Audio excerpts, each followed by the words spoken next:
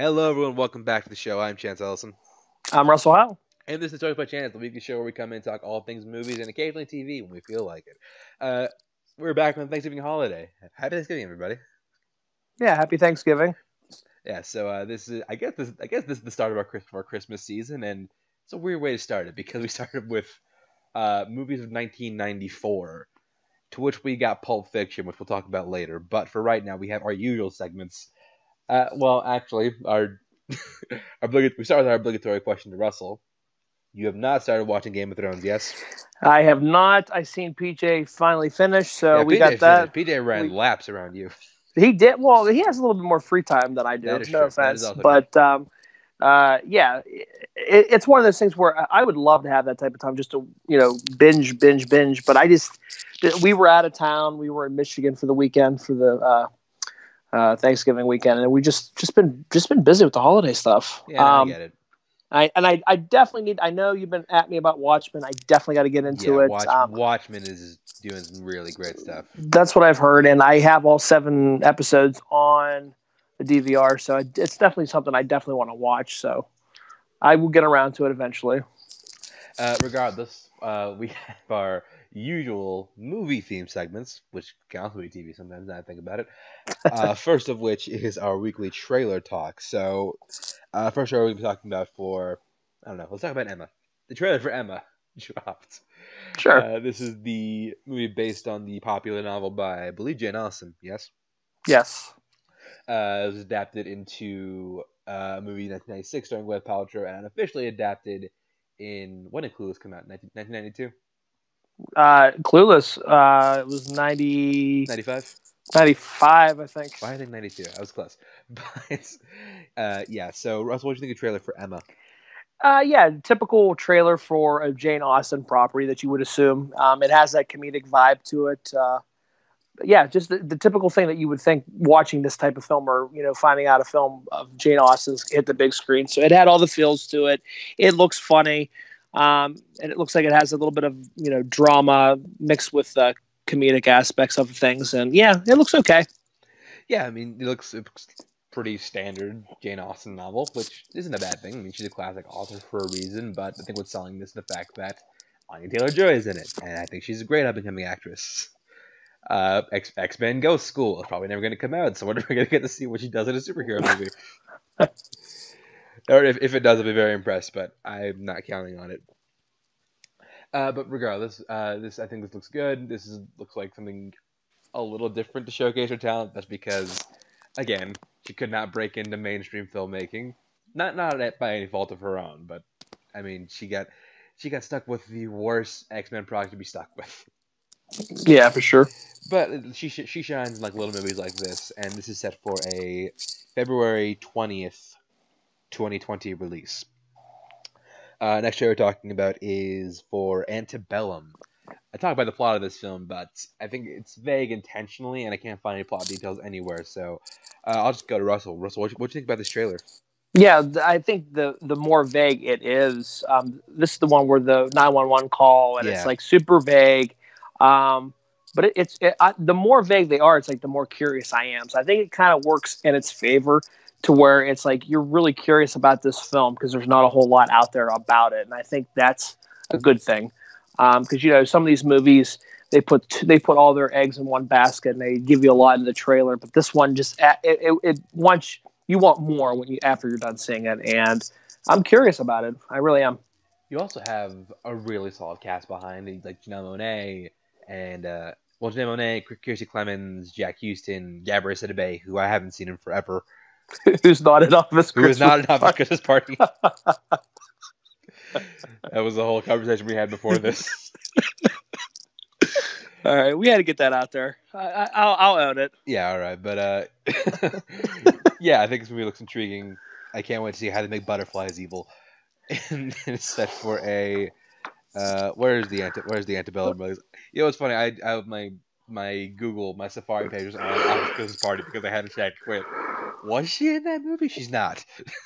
Man, I thought that was her. Okay, well, or not. Comes out April 24th, 2020. Tower Heights for sure. I do know that. Yeah. Next we're talking about is we're saving the best one for last. Well, not the best, but the most Yeah, for last. Uh, is Call of the Wild. Based on the classic novel, which did you read? I didn't read this one. I did not read. I just know Jack London did it, and I know it's like really beloved. Yeah. So, Russell, what do you think of this trailer? I liked it. Kind of how we were saying, Harrison Ford really committed to He is this bizarrely role. committed to this.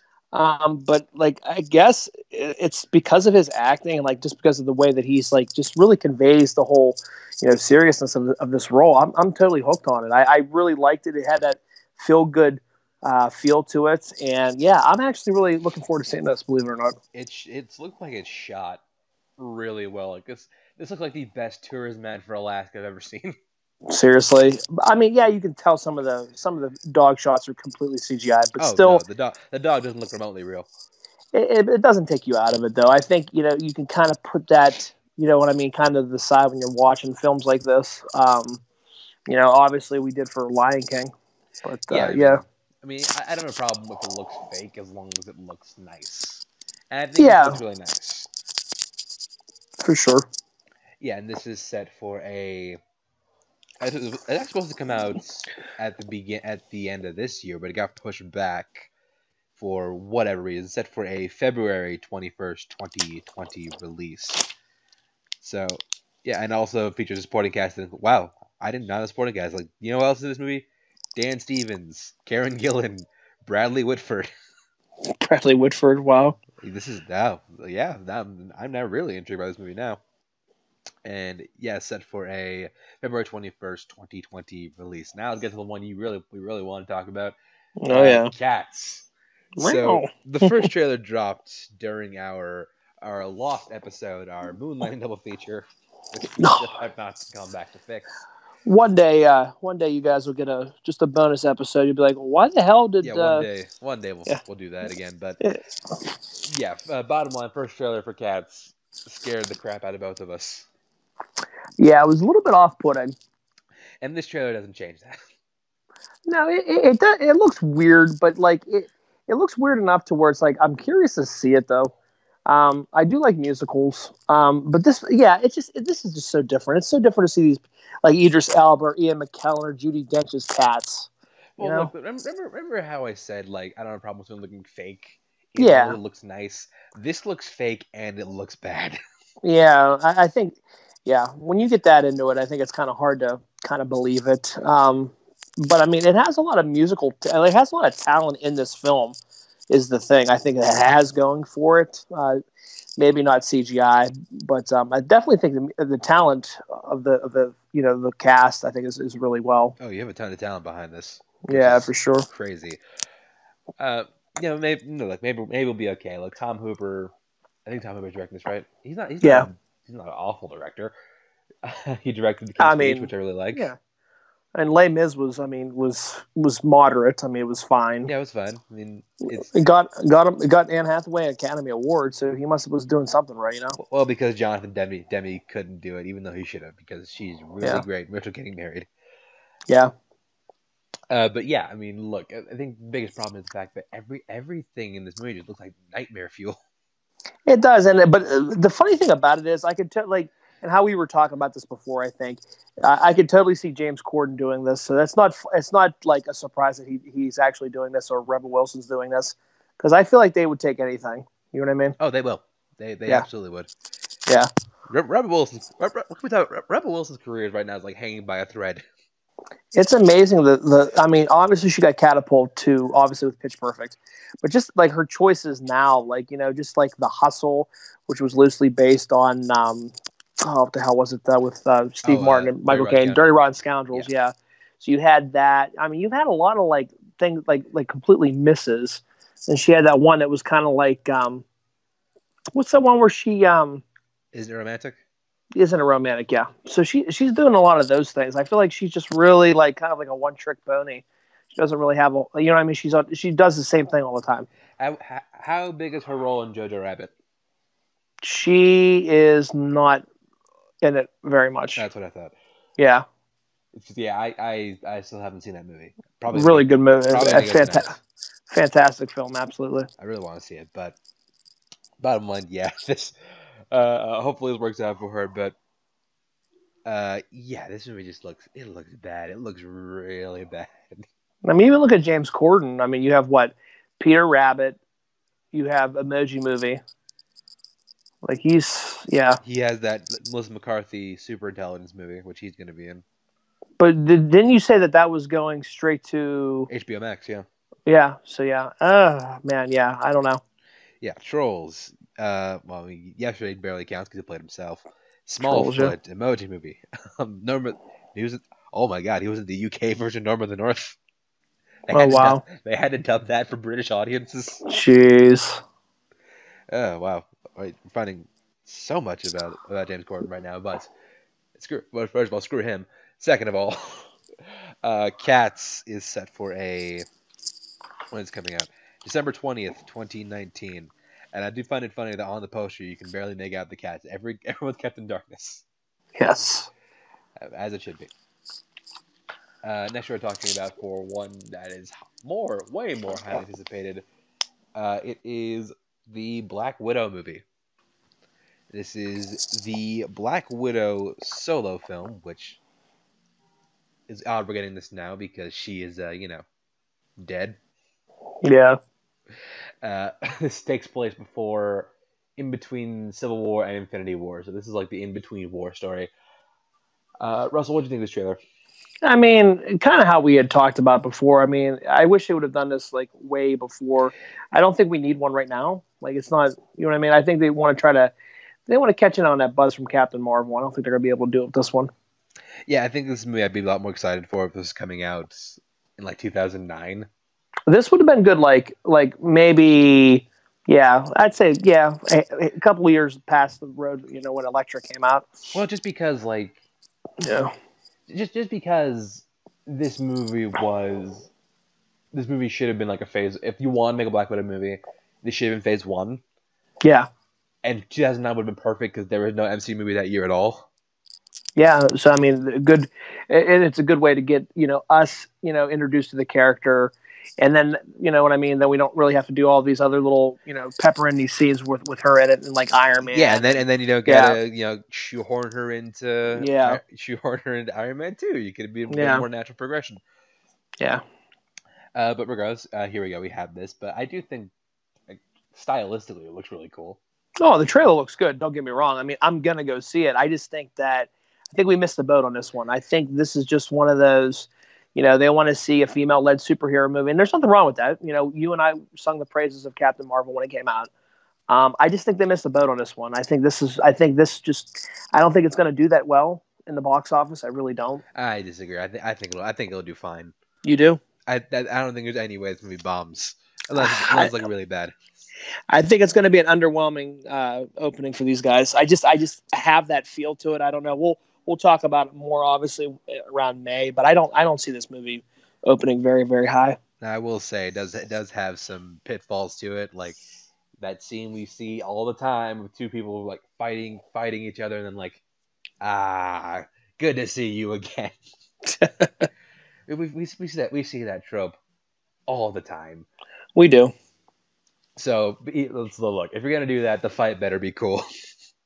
Absolutely, it better be worth the payoff. Yeah, it better be, or no, it better be worth the setup, not the pay. Not the payoff, but it better be. Yeah, we already know what the payoff is. It better be worth the setup. Worth the setup, yeah. I like seeing David Harbour in. Oh yeah, David Harbour's always badass. It's really good to see him. Yeah, Florence Pugh is nice to see. Rachel Weisz is nice to see. The public gets their first look at the villain Taskmaster, which I saw some extended scenes of a D23. I know you're not a big funny book boy, so you probably don't know much about Taskmaster. No, I know nothing about it. He basically has like advanced. I explained, but he basically has advanced muscle memory. Okay. So like if you see someone do something enough times, well, not enough times. If you see someone do something at least once, he can do that too. Okay. Pretty much like a copycat. Yeah. But yeah, I think this looks really interesting. I'm curious what this will be. I'm curious if this has implications for the future of this universe, or if this is just like a one-off, like in-between story. I really hope it has bigger implications, because I feel like, we've done so much to propel the universe forward. Going back right now seems like a dumb idea. Yeah, I'm really curious to see what the post credits gonna do with this. Hopefully, it does something to where it sets it up for the next phase. Also, is it me or does it look like they de-aged William Hurt? It definitely looks like they de-aged William Hurt. It looked like he came straight off of Incredible Hulk. That's the thing. Yeah. See, I thought you noticed. I thought I wasn't the one to notice that because it's No. like, wait, that's William Hurt, but he looks way younger. It was super quick, and it was right there at the beginning. No, I definitely noticed it.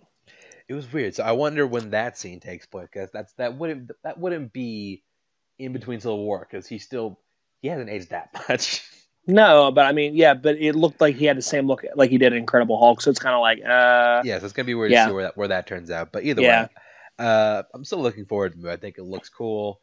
I am too. Yeah, and yeah, it's gonna be interesting to see how Phase 4 actually kicks off in May 1st, 2020, when this movie comes out. And last show we're talking about today is actually just dropped a few hours ago. Yeah, is Bond 25, the search for Curly's Gold, or Bond, or No Time to Die as it's being called, but we're not going to call it that. So, Russell, what did you think of the trailer for Bond 25? I liked it. Did you? I did. I absolutely did. I really think this is a good. Do you like it enough to call it by its real name? I think it's stupid. The name's stupid. We've said that numerous times. No, but I mean, I'm looking forward to it. I think this is a good send off to Daniel Craig. Hopefully, the trailer hooked me. I mean, it got all the James Bond tropes to it. We get to see the gadgetry of the cars. Just badass Bond. The Aston Martin with the weapons behind weapons on it, yeah, which I thought was kind of cool. But yeah, I mean, it hit all the beats for me watching it. I love Craig as Bond, and I think this is going to be a good send off for him. Hopefully, I hope it's better than Spectre and Quantum of Solace. Yeah, God, I hope so. Although I'm not going to challenge them. Yeah. So yeah, this movie looks surprisingly good for all the problems. Yeah. This movie has had so many problems during production. Like, so many people got hurt, so many things got delayed. It's been a whole to do. But yeah, I think it looks interesting. I think Rami Malek is, as much as we give him shit for Bohemian Rhapsody in the past, I think he has the perfect look to play a Bond villain. Yes, if he would have put the Bohemian Rhapsody teeth in, I think it would have been good. Yeah, if you put those teeth on him, perfect. Done deal. But I'm happy to see Jeffrey Wright back in a Bond movie. For sure, I like him a lot too. He's really good, solid actor. And also, there's an interview that Cate Fukunaga did that he took a lot of inspiration from the best Craig Bond movie, Casino Royale. Nice. So I actually have a lot of confidence in this, especially because I like Cate Fukunaga as a director. I think he's really good. Hopefully, this can overcome Craig's Bond has been like an up and down. It has been. So hopefully, since he got done with a down, this one will be an up, and he'll be off on it because he's already thrown in the towel. He's already said this is going to be his last one. I think he'll be happy to get the hell out of it. I mean, he's given us 5 movies. He'll be happy. He wants to kill himself every day when he's making these movies. I mean, he's given us 5 movies, and I mean, granted, Spectre and Quantum of Solace has its scenes. Overall, the movies they fall way hard, but we did get Casino Royale, we did get Skyfall, so I mean, we got to be thankful at least to that. Yeah. So, and we can also be thankful this looks way better than that Corona Light first look that we saw a few months ago. Oh, yeah. But yeah, this movie I think looks really interesting. It's set for a April 2020 release, so right around the corner. And that's going to do it for the trailer talk segment of our show. So we now move on to the movie news segment.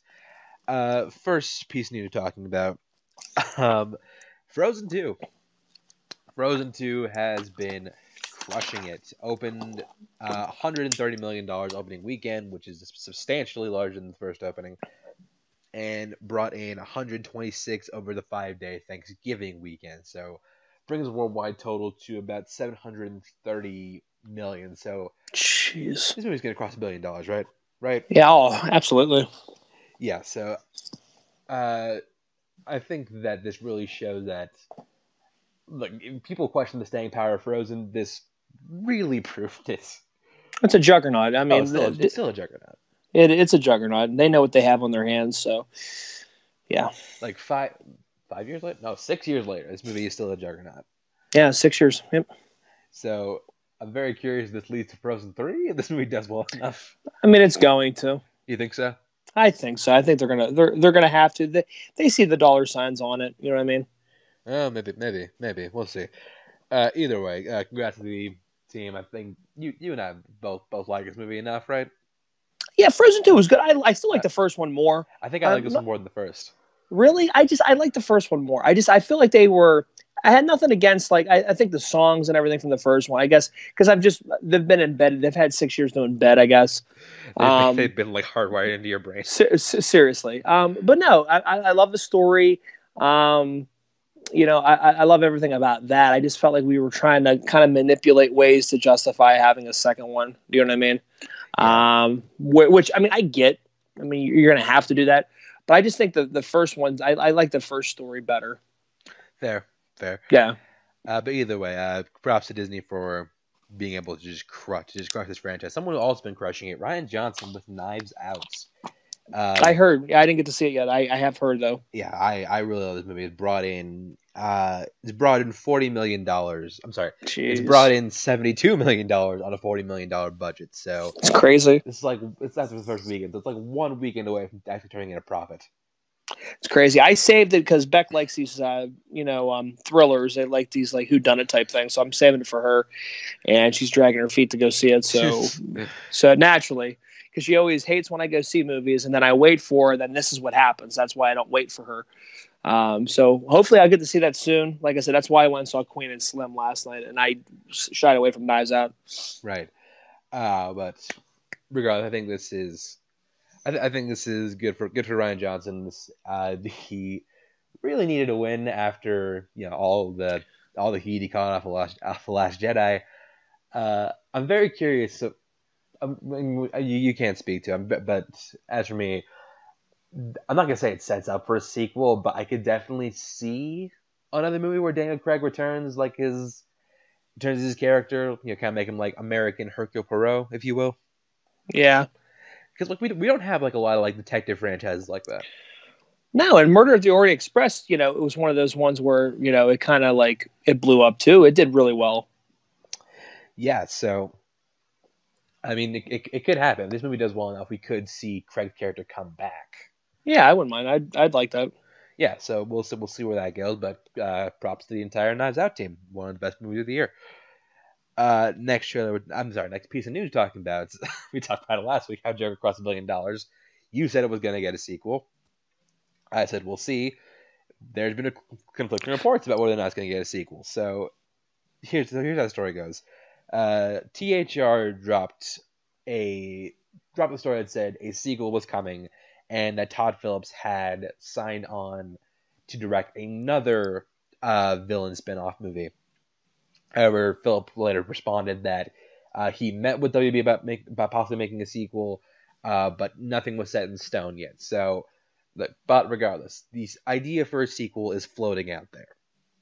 Yeah, it wasn't a surprise. It wasn't a surprise, but do you think it's a good idea? Do you think it's a good idea? I mean, I don't think it's a good idea, but are they going to do it? Yeah. I mean, because again, we're at the day of age now where it's about the money. It's not necessarily they care about the storyline. They have a solid story that they can follow the first one up with. It's more about let's just get that out there to appease the demand. And I think that's what they're going to go with. I don't know. I think they're going to make a second one. Is it going to be as good as the first one? Probably not. Because where do you go? That's the thing. We've seen, if you've seen the Joker, the viewers that have seen the Joker, those who listen. I mean, you've done pretty much everything. I don't know what else more you want to do with that. Yeah. Plus, you also you have one of two options. You could have him fight Batman, or actually, that's the only option. Have him fight Batman. I mean, you have to introduce it. And I thought it was kind of cool how they just kind of introduced him to a young Bruce Wayne. So now it's you have to move it up a little bit more too. You have to set that, down the road, because he's still a child in Joker. So I don't know. I don't know how you do it. Yeah. So it's going to be interesting to pull this off, but we're going to get more Joker, and possibly. So the other possible villain that we've discussed was Lex Luthor. Okay. Which, so the way I think the way it was pitched to work out is the fact that like Superman doesn't exist Okay. in this world, which again kind of spits in the face of what that character's about. But regardless, Seriously, I mean that's they're like yin and yang, it's just like Joker and Batman. it would track his progress from being like a rich socialite to ultimately becoming president of the United States. Which I would say, Okay. but I would say though that the fact that heroes do exist in this world and he owns an enterprise that's basically dedicated to evil. The fact that he does all that and still gets become president of the United States, I think that's way more impressive than just a guy who's a little bit bad who becomes the president. Yeah. But then who are they looking to Blake Luther? Yeah. I mean, nobody yet, but I'm sure they have a list, but because I seen something about that, and they were like Jesse Eisenberg, obviously, but I really think he's just not a good Lex. No, at all. I really chalk it up more to direction than I do his performance, but yeah, his performance is just it's not good. It's really not. Call me crazy. I still like Smallville's Michael Rosenbaum. I still like him as Lex. I do too. Yeah, I'm a big fan. Who may be coming back for Crisis on Infinite Earths on CW. Yeah, I did see something about that. I think that's kind of cool if that happens. If that happens, but maybe we'll review that. Who knows? But yes. So next piece of news we're talking about is speaking of Batman, John Turturro has joined the Batman as crime boss Carmine Falcone. If you don't recognize the name, he's the character Tom Wilkinson played in Batman Begins. Yep. Yeah, so I think that's a great pick. Solid choice, yeah. I like it. I never thought I'd get to see John Turturro in a Batman movie. Yeah, I mean, John Turturro and Batman just never seemed like a plausible, but yeah. Yeah, plus, I mean, great actor, very Italian. Very, very Italian, yes. Very, very good at playing like sleazy characters like that, so he could totally do it. But also, some news that came out about that movie is the fact that this isn't official. It was reported that spin-off films for the villains are in the works, but in reality, it just means that the contracts for the signed-on villains, that being Paul Dano, Zoe Kravitz, and possibly Colin Farrell, their contract would include spin-offs for other possible movies. Okay. So the question is, would you want to see a Catwoman, Riddler, or Penguin film? I mean, sure, why not? I mean, why not? I guess. I mean, I don't know. Do we want to try Catwoman again after the last one? I mean, again, you can only go up. You can't only go up. That is true. Yeah, I mean, so yeah, why not? Yeah, but either way, I think overall, bigger point of the story is John Turturro is a great addition to the Batman. For sure. And it also makes me think Colin Farrell's deal isn't done yet because I think Matt Reeves would have confirmed it by now. Yeah. Yeah. So moving on. Next story. RoboCop Returns finds a new director in Abe Forsyth. I think most notable thing he's done recently is the Hulu movie Little Monsters, which I told you about, which we reviewed the trailer for. Really, really funny movie. If you haven't seen it, go watch it. But it looks like RoboCop Returns is back on track. Does that make you excited, Russell? No. No, I didn't think so. Yeah, absolutely not. I just, man, we're really trying to reboot these franchises, man. I don't know. I hate these like lack of original ideas. But yeah, I mean, RoboCop's a beloved property. I mean, I get it. I mean, you're trying to make some money, trying to get some, wring some cash out of it. I get it. The last RoboCop reboot failed. For good reason. So yeah, I mean, it was bad. It was a bad movie. Yeah, I don't think that this one's going to be any better. But we'll see. I mean, again, I was skeptical when it was Blumkamp doing this, but Abe Forsyth, I think, has an interesting eye for this kind of stuff. I won't say anything until I see a trailer. I'm not going to hate on it. I hate the idea that we're getting this just because of the fact that, like, I feel like that's all we're doing. We're just trying to, resurrect franchises that are already, have come and gone. You know what I mean? Because I just think that the lack of, originality in Hollywood, it's just so great. It's just so, I don't know. I just feel like it's lazy almost. You know what I mean?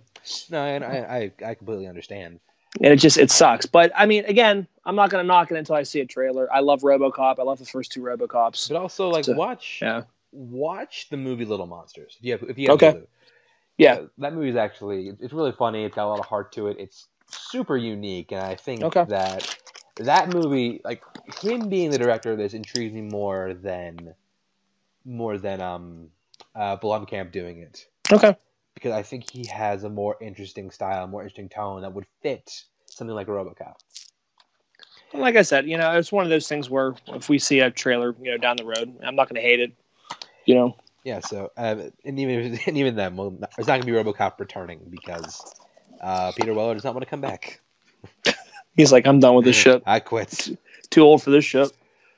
Anyways, next week. Elizabeth Banks is back in the news. Oh boy. She has lined up her next movie in The Invisible Woman. And no, this is not a parallel to The Invisible Man. This is a sci-fi comedy based on a 1940s Universal film. And it's basically about a woman who she becomes invisible and kind of, well, she doesn't terrorize. No, that's the plot of the male version. Yeah, and that's the plot of the new one that's coming out next year. Basically a woman becomes invisible, but this time instead of being like a hard horror film, this is more of a comedy. Okay. She's going to, I believe, direct and star and possibly, I don't think she's going to write it, but I don't think she's written anything. But she's going to direct and star. So, Russell, I did see Charlie's Angels. I did too. And this doesn't inspire confidence because I don't think. Look, I love Elizabeth Banks. I really do. I do too. She's just not a good filmmaker. She's not a good director. No, she's not a good filmmaker. Movie 43, part of the skit that she did on that was just not. She owns part of the blame for that movie.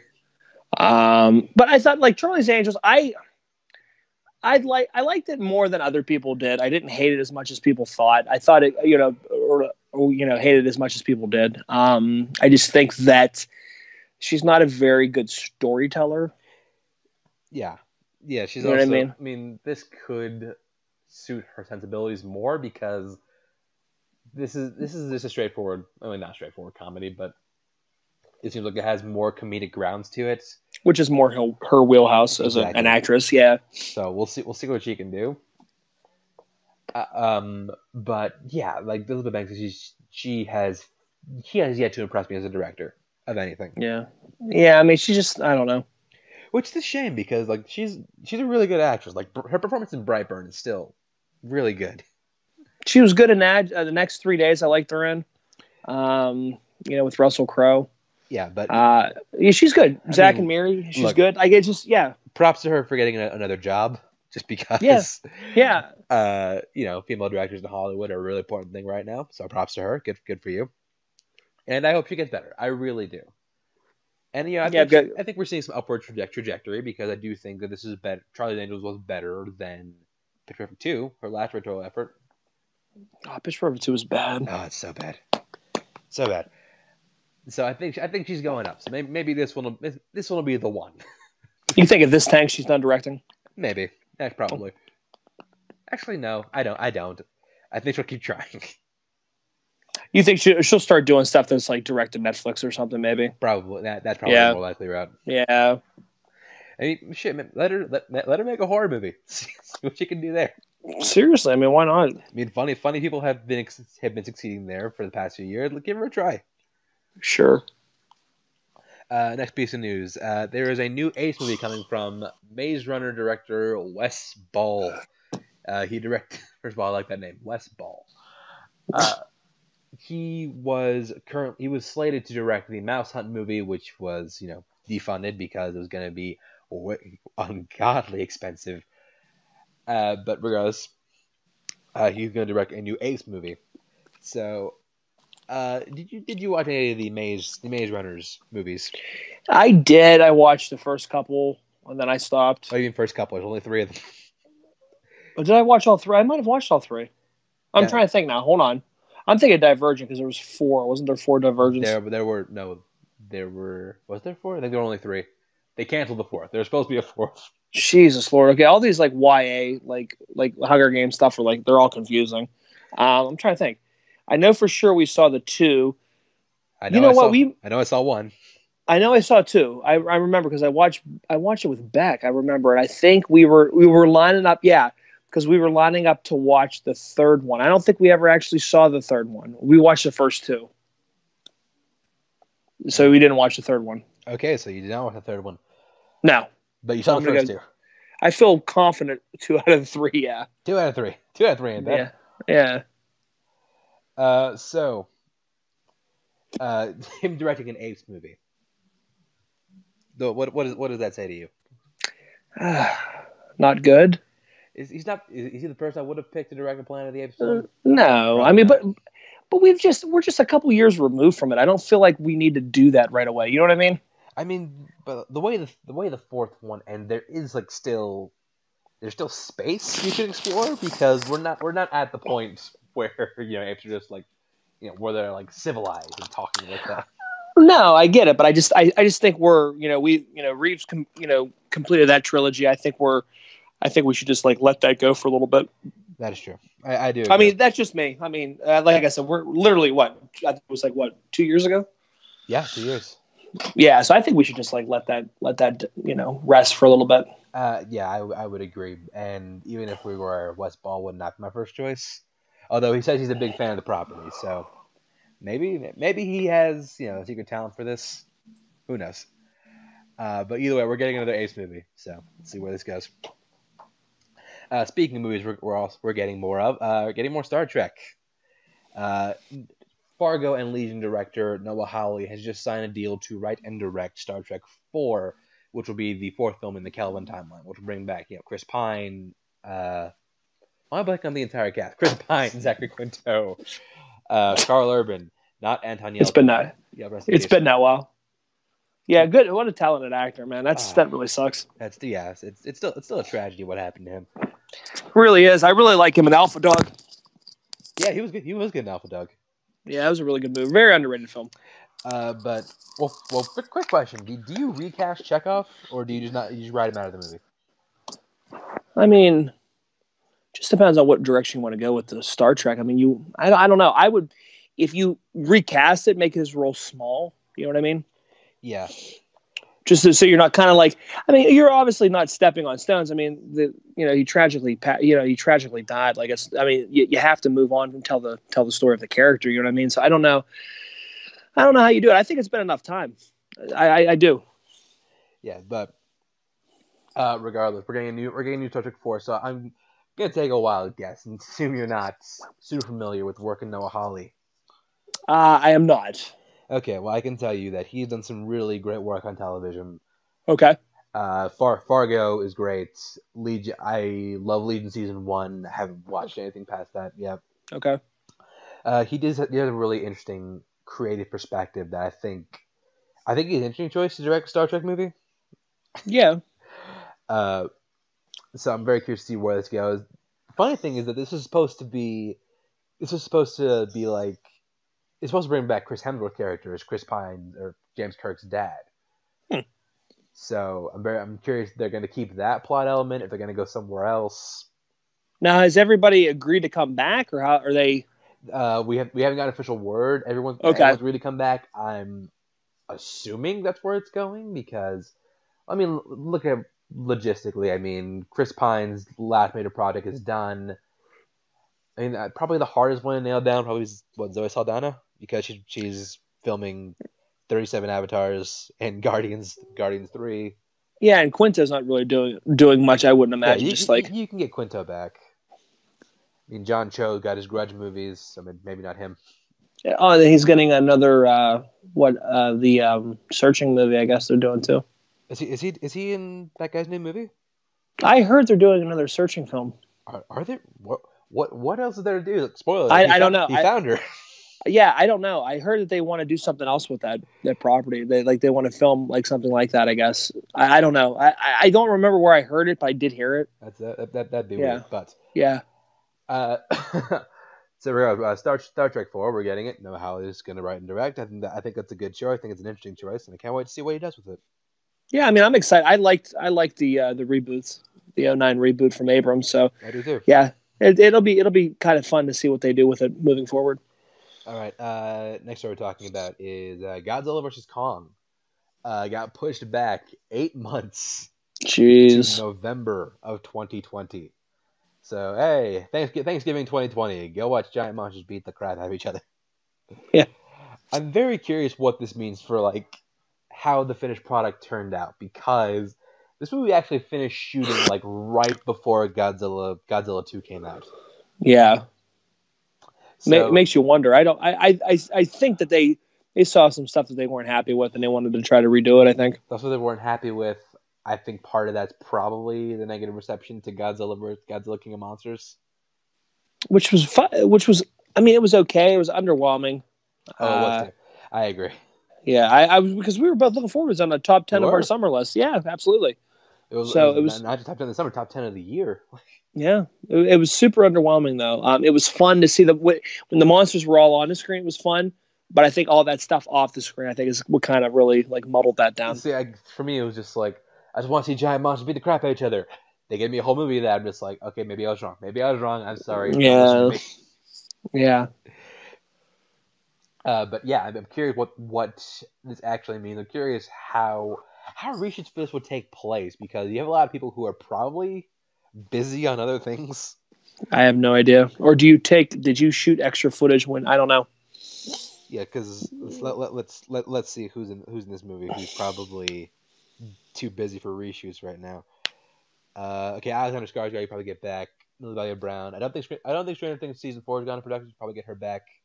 Yeah, I mean, because that's probably not going to be. You won't see that out for another year or so. Brian Tyree Henry's probably too busy for reshoots, so you might be able to get him back, because he's shooting Eternals right now. Mm-hmm. Actually, maybe I was wrong, because you probably get a lot of these people back for reshoots if you need to do them. But yeah, this didn't inspire confidence in the first finished product. Yeah, yeah, it definitely doesn't sound like that. You also really need this to do, and also I don't think this is as bad as like Kingsman getting pushed back, because when they weren't 2 trailers in. God, I'm sorry. No, I'm saying, like, because unlike Kingsman, Godzilla versus Kong wasn't 2 trailers in. Yeah, that's true. I had to laugh though, because I saw another Kingsman trailer, the same one, for Queen and Slim yesterday. Oh, really? And did it have the February release date, or did it switch to September? No, it didn't say anything after it, I don't think. Okay. Yeah, the giant cardboard stand is still there in my theater. Nice. So, yeah, we still got to deal with that. But yeah, also you can feel that WB really needs this. They need this movie to succeed. They really for sure. Yeah, they do. I really believe if this movie like falls flat, I think we can just say the MonsterVerse is done. Which is sad. I mean, because you're leading up to 2 of the big, the faces of the franchise there.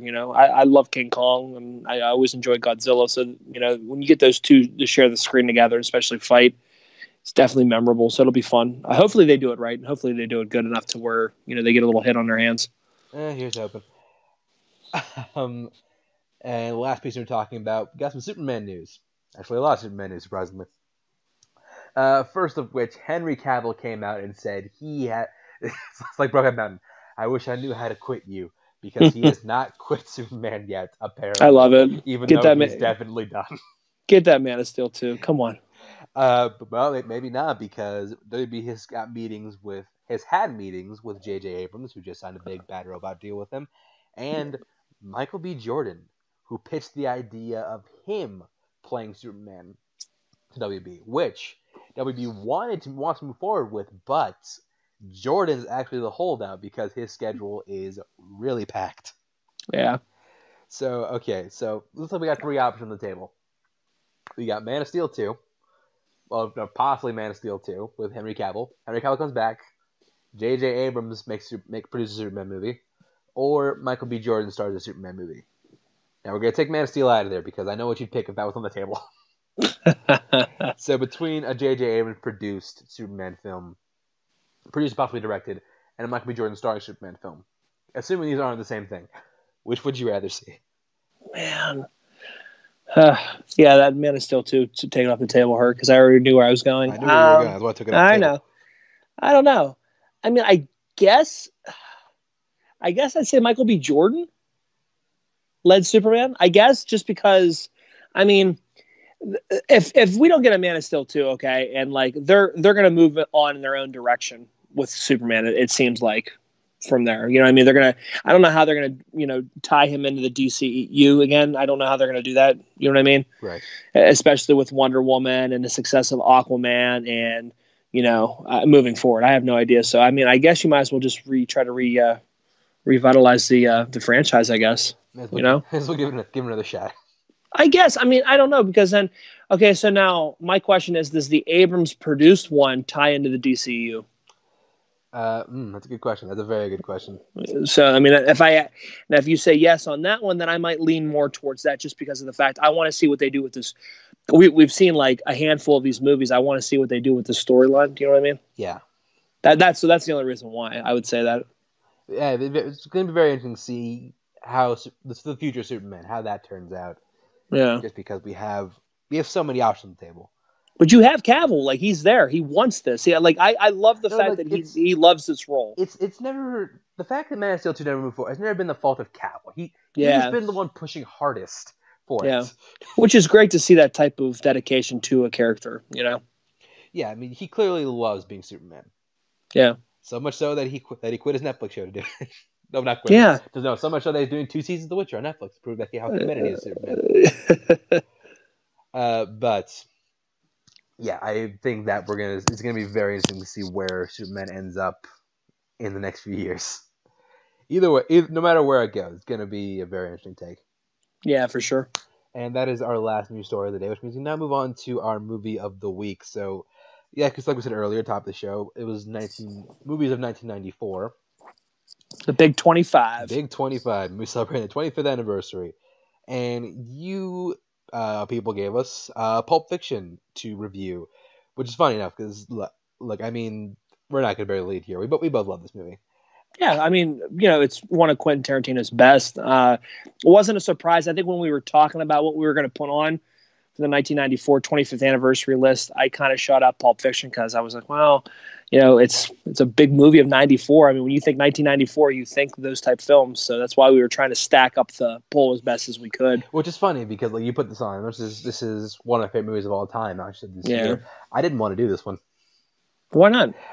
Just because I feel like with this movie, there's people talk about this movie for decades. Oh, it's still in pop culture lexicon now. I mean, even with dressing up as Jules and Vincent, or just the infamous Uma Thurman and Vincent and Marcellus's wife. You know what I mean? Right. Doing Mia doing a dance and stuff like that. It's still there. Yeah, it's still there. I just think that with other movies on the behind the poll like Quiz Show or Ed Wood, which is really close to winning, I think that those movies don't get talked about enough. I was hoping, and that's why I kind of was hoping that Pulp Fiction didn't win, because I never saw Quiz Show. I've wanted to see it. I own it, but I've never watched it. And then Ed Wood, I have never seen either, and I really wanted to watch that. Bottom line, none of us really wanted this one to win, but regardless, we are servants of the poll, so we're going to review it anyways. Yeah, for sure. All right, so the movie starts out. So let's get into it. This movie starts out, first of all, with a definition, because that's how all horror movies start. It starts off with, I'm not going to say our main characters because they're really not, but two important characters to the plot. We have Pumpkin and Honey Bunny. They don't actually get names in the movie. Played by cute Tim nicknames. Roth, Tim Roth and Amanda Plummer. Who, it's funny. Before Once Upon a Hollywood came out, because my brother and sister wanted to see it, but they hadn't seen any of the other Tarantino's movies.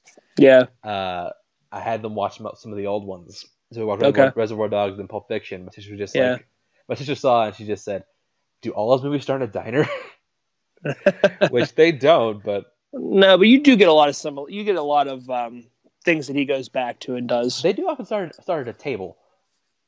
Like, he's a fan, but what we've noticed throughout his career, he is a fan of the dialogue. He loves the conversation between people, and he's done that in every film that he's done. So, like, to see that, back and forth with characters, I like it. It's always a slow burn, but it always pays off, Yeah. So we basically start with these two, and like I said, the dialogue in Tarantino movies is always like front and center. Yeah. You can always tell it's something he's written. So basically, they're talking about they are they're robbers. Yeah. And they decide to him, hey, you know what? We're going to rob this restaurant. Yeah, because this is just a diner. Why not? Yeah, it's why not. Everyone's got wallets. It's really quick. We can do this right now. So within, I'm looking right now. Within 5 minutes of talking, they decide, you know what, we're going to rob this place. And we're like, ooh, I wonder where this is going. They cut to the credits. Yep. And we don't see them again until the end of the movie. Yep. But although you're not supposed to know that going in. We then cut to, I guess, our real main characters. Jules, played by Samuel L. Jackson, and Vincent, played by John Travolta. Who, by the way, the reason Samuel L. Jackson in this movie is because he actually auditioned to be in Reservoir Dogs. Oh, okay. But the reason he didn't get it, but Tarantino saw him a few months later, just like, I'm writing a new movie, and I'm writing this part just for you. So this was already written with Samuel L. Jackson in mind. Okay. And you can really tell because, first of all, the two of these guys have some great back and forth. Oh no, they're back and forth on the screens pretty good, and it seems like those are the two characters. Those two, I think, were perfect cast for this because I couldn't see anybody else doing that like they do. Oh no, nobody else. Mm-mm. Yeah, and I think a big strength of Tarantino is the fact that, I mean, you look at like the conversations they're having. I mean, it really has nothing to do with the scene or how it's playing out, but this is all used to build character, and it is used to. I think a strength of this movie is the fact that they use dialogue to kind of put you at ease, relax you. That way, when something big happens, it's like that much more jarring. Yeah, because it takes you out because you're like kind of calm, and then all of a sudden something happens, like, and boom, your adrenaline goes back up. I mean, the conversations in this thing go like it's about the name for McDonald's menu items in Europe. And the sexual implications of a foot massage. Yeah. It has nothing to do with... Okay, well, not nothing to do... Well, it has nothing to do with the scene we're in right now. Yeah. But they do have implications for the future. Oh, yeah, because, Tarantino loves his feet. Pause real quick. Yeah.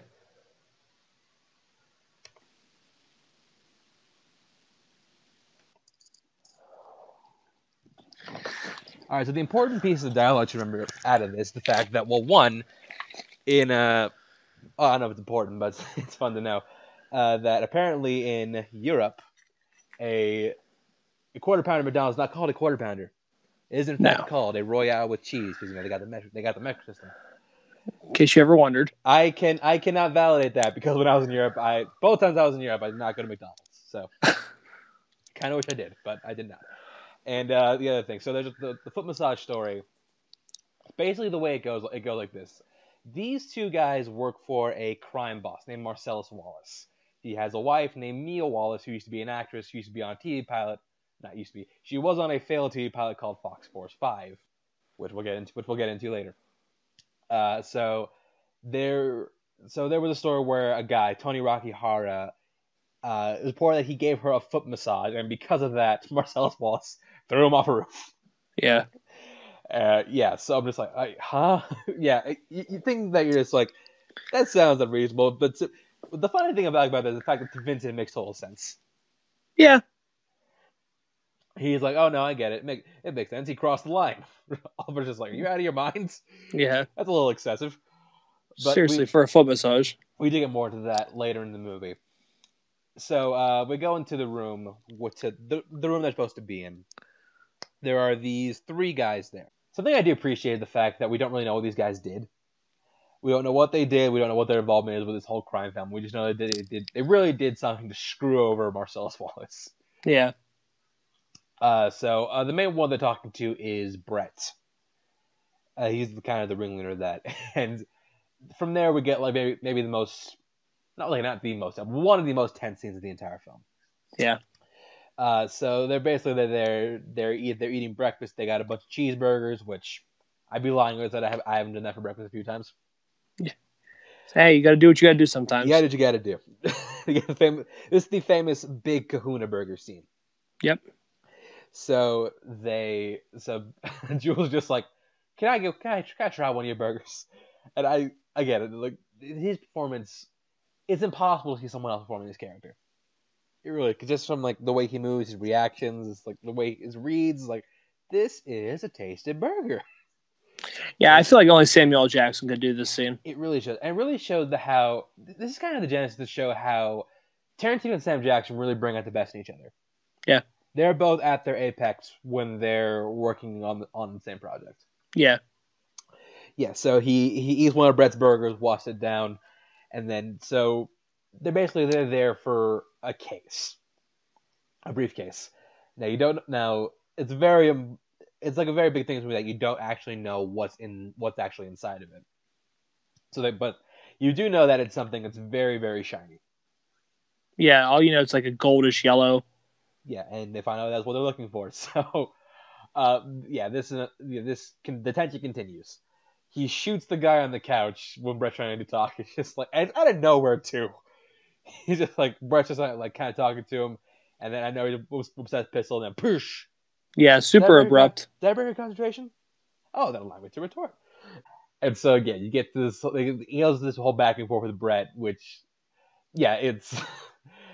I mean, Brett is like how any other person would be in a situation where he just doesn't know what to say, so he keeps saying what, and then he's just like, I love this Jules scene, yeah. just snaps. He's just like, say what again? I dare you. Yeah, say what one more time. Yeah, and it's like, what does Marcellus Wallace look like? And then he answers like, he's bald, he's black. I love this response. Does it look like a bitch? He's like, what? And then he actually doesn't. Yeah. So you're just like, oh shit, he's not fucking around. So yeah, basically put together that they tried to screw him. They tried to screw Marcellus Wallace out of something, out of money. They tried to rob him. Not exactly sure what happened. Yeah. And then we get to probably the most famous monologue of the entire film.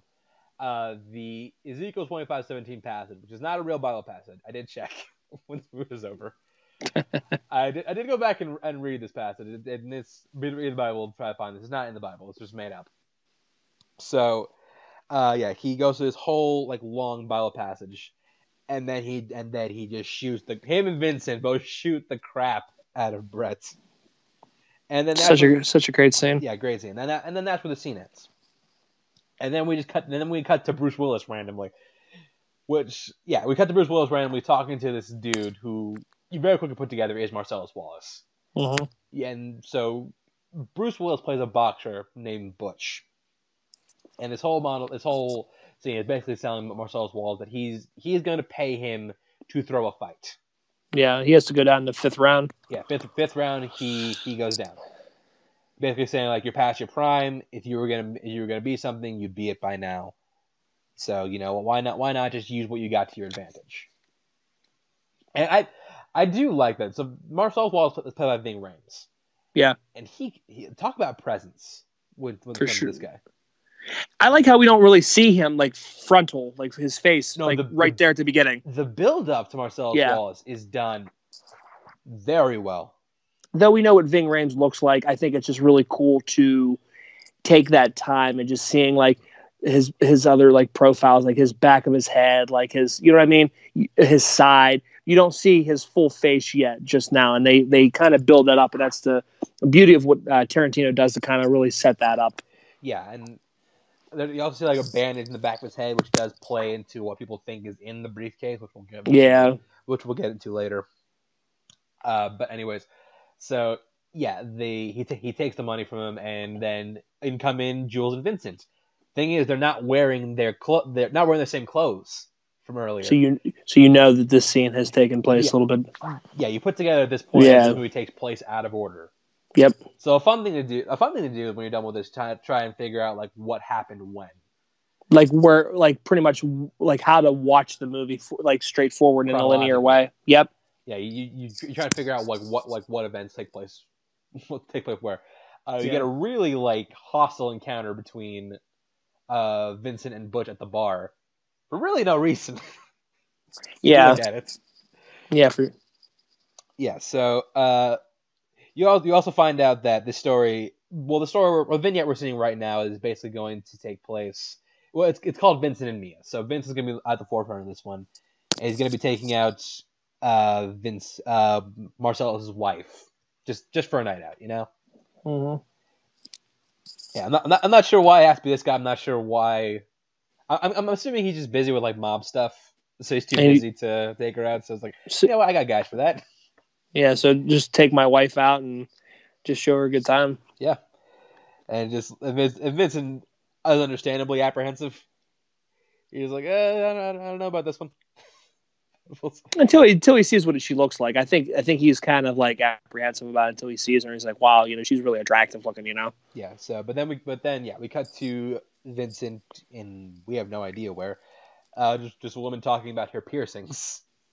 Which, again, there's a lot of conversations in this movie that really have nothing to do with the movie at large, but they're all used to build character. Like, that first scene, especially with Vincent and Jules in the car, despite the fact that those conversations don't really lead to anything, you already understand so much about who these guys are. Yeah.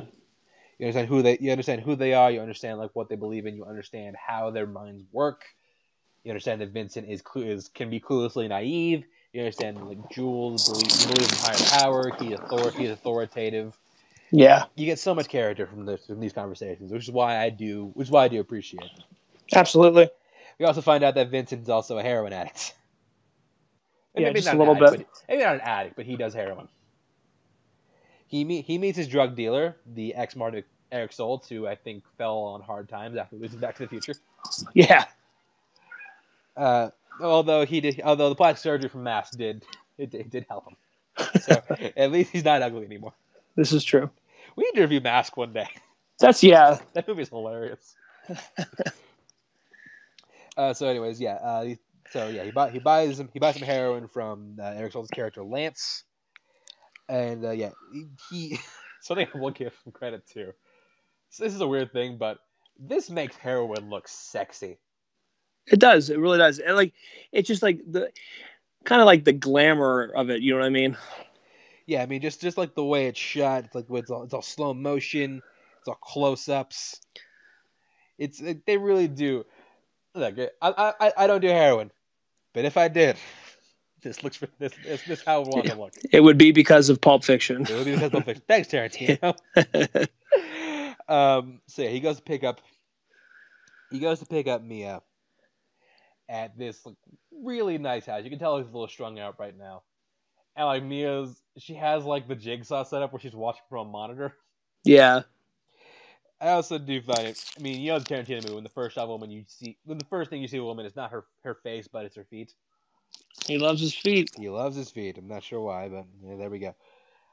Yeah. So they're heading out. We see that Mia is played by Uma Thurman, who I think Tarantino would describe her as his muse, which I can see why. I mean, she's a great actress. Yeah, she is, and I think Tarantino really brings out the best of her. You know what I mean? She has hands that could smack the mustache out of Tom Selleck, but I mean seriously, it's funny. We're watching Kill Bill after this, and like there was like a close up of like Uma Thurman's hands, and like not a close up, but like her hands were in the shot, and was just like, oh my hands. God, look at her hands. Yeah, she got some big hands. She has some huge hands. Yeah. Like join the NFL with those. Give OBJ a run for his money. So they go to this place called Jackrabbit Slim's, which I was saddened to find out is not actually real. Although I don't know why it's not. This should be a real restaurant. They could sell like all this like Tarantino merch and stuff like that. It'd be a smart way to market his movies. Yeah, it's a 50s themed restaurant. So and I love the hostess is Nixon. I love that too. Yeah, which is really funny. Who ironically looks better than the Nixon from Watchmen. Yeah, a lot better and less like prosthesis or whatever. Like he looked like he was just wearing like pure makeup. The dude in Watchmen looked like a walking prosthetic. Oh, he does for sure. Yeah, I mean, and you also like, I love the tracking shot going to the restaurant because you really get like a feel for the whole place, and it looks like a really like I would eat here. I would eat there. It looks fun, like a nice little place you can go dance on a dance floor after. Like it looks fun. You can sit in a car. Yeah, which is really cool. Somebody make this restaurant happen. Seriously, I'm surprised it hasn't. I mean, you've had 25 years. Let's go. Yeah, so they're sitting in their car. Their waiter is Buddy Holly, who is played by Steve Buscemi. Love it. Love the random Steve Buscemi character. Yeah, a lot of people don't know that. So Vincent orders a steak, and I think Mia orders a burger and a $5 milkshake. I'm not sure exactly what it is that makes a milkshake $5. And Vincent's kind of confused about it too. And keep in mind, this is $5 in 1994. It'd be like a $10 milkshake now. Yeah, I'm just like, what the? Yeah, like even Vincent's reaction is your reaction, just like, what's in the shake that makes it $10 or $5? It's funny because we go to this place called Burgatory, and they have really good. They're known for burgers, but they have really good milkshakes. Oh yeah, and they have like the salted caramel milkshake. It's like the salted pretzel caramel. It's tremendous, and I think the shake's like $6 or $7. Tremendous though. Well, worth it though. Oh, absolutely. Okay, yeah. Okay, well, there you go. There you have it. So yes, well worth it. Just depends on what it is and how good it tastes. Yeah, I mean, look, I don't mind paying for food as long as you get my money's worth. Absolutely. So, anyways, this is where she describes the plot of her TV pilot, which is basically it's Charlie's Angels. That's pretty. It's Charlie's Angels. It's absolutely Charlie's Angels with extra women. Yep, with a couple extra chicks. But a lot of people theorize that this is actually the inspiration for Kill Bill. Could make sense too. And not only that, people have said that the Kill Bill movies are fictional movies within the Tarantino universe, because all his films take place within the same world. Sort of like the whole John Hughes thing too. Do they? Oh yeah, I guess. Well, she's having a baby, and because they talk about the beginning of Planes, Trains. You see Kevin Bacon. So they figure that they connect that. You know what I mean? But although they're watching, she's having a baby later in that movie, which is weird.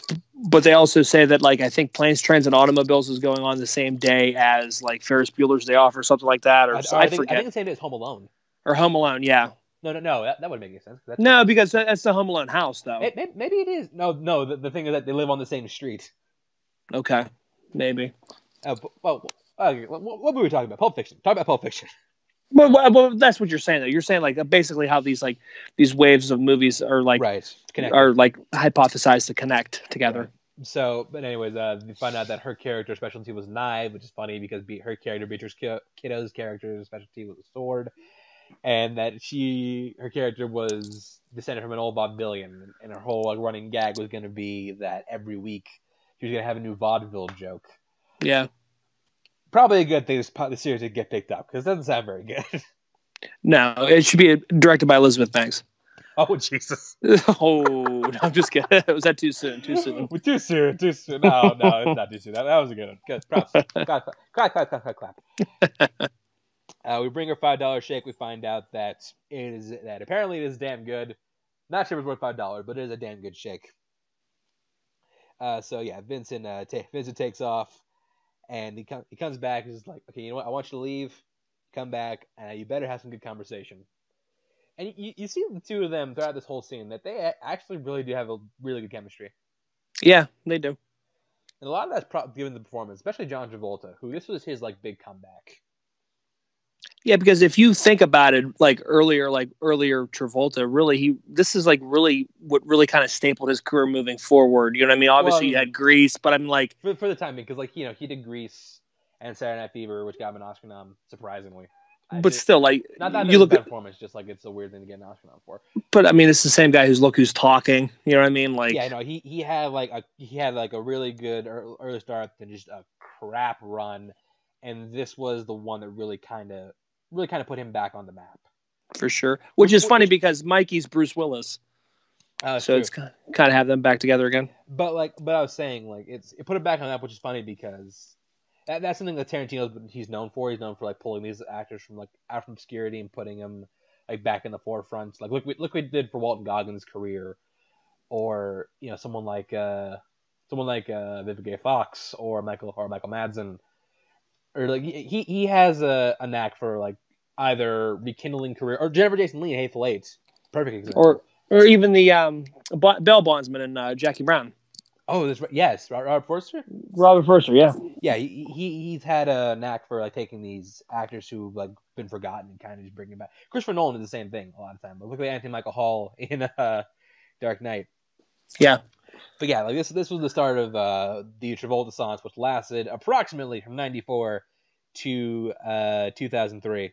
I'm sorry, not 2003. When was it? What are you talking about?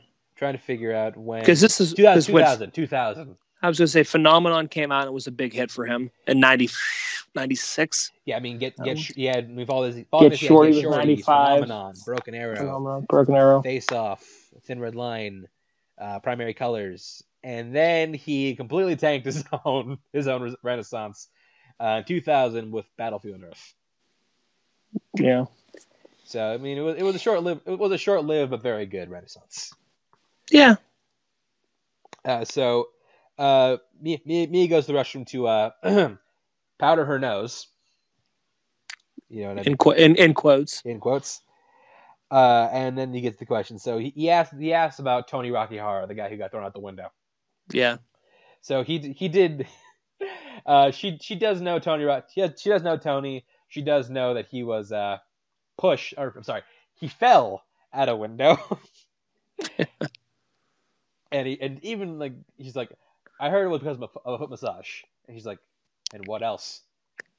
And he's like, that's it. And she had the same reaction to everybody else. Just like, are you an idiot? Yeah, like really, he's gonna like lose his mind over a foot massage. I mean, I get it, but I mean, come on, come on, use your brain. So yeah, we find out that whatever reason that Tony was thrown out a window, which for we never find out in this whole movie, it was not because of Mia Wallace. Yeah. So I've always been curious what actually happens between the two of them. I'd like to know. Yeah. But anyways, we get another famous scene in the movie, the twist off or the twist contest. Oh yeah. So basically, what this is, the two of them. So they have a Jack Robinson. They have a twist contest, and Mia, her exact words were, "I want that trophy." That's very important for later in the movie. We'll get into why. So yeah, John Travolta, man known the world over for his dance moves. And yeah, here is no different. He still got it.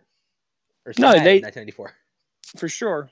And Uma Thurman, I just like their totally improvised dance moves to Chuck Berry's song. I just think it's so funny. Is this Chuck Berry? Chuck Berry sings the song. Yeah. We should also know that there's actually no score in this movie. It's all like actual soundtrack. Yeah, it's all soundtrack. It's all like songs being played on the radio. Which is another bright light to this to the film too. I think that the songs, even the "Girl, You'll Be a Woman," it's a Neil Diamond song, but it's not the Neil Diamond version in the film. I just like his usage of these songs though in the film. Yeah, he puts together some really, really cool soundtracks. Yeah, but Chuck Berry does this one. It's shows you can. Oh man, I forgot to tell the name song. It's like just you never can tell. That's it. You never can tell. Yeah. So yeah, they're going, and something I do love is the fact that like they're serious, they're stone faced the entire time. Yeah. So like even in this scene, it's supposed to be like really fun. You're still on edge. You're just like, the axe is gonna drop. I just don't know how. Yeah. So they go back to Mia's place, and they have the trophy. And they're like this close to actually like doing something with each other. Yeah. So they realize, okay, yeah, we need to call it quits. You know, it's like, you want to have a drink? It's like, yeah, I'm gonna go to the restroom first. Which, by the way, a recurring theme of this movie is the fact that something bad happens every time Vincent goes to the bathroom. This is true.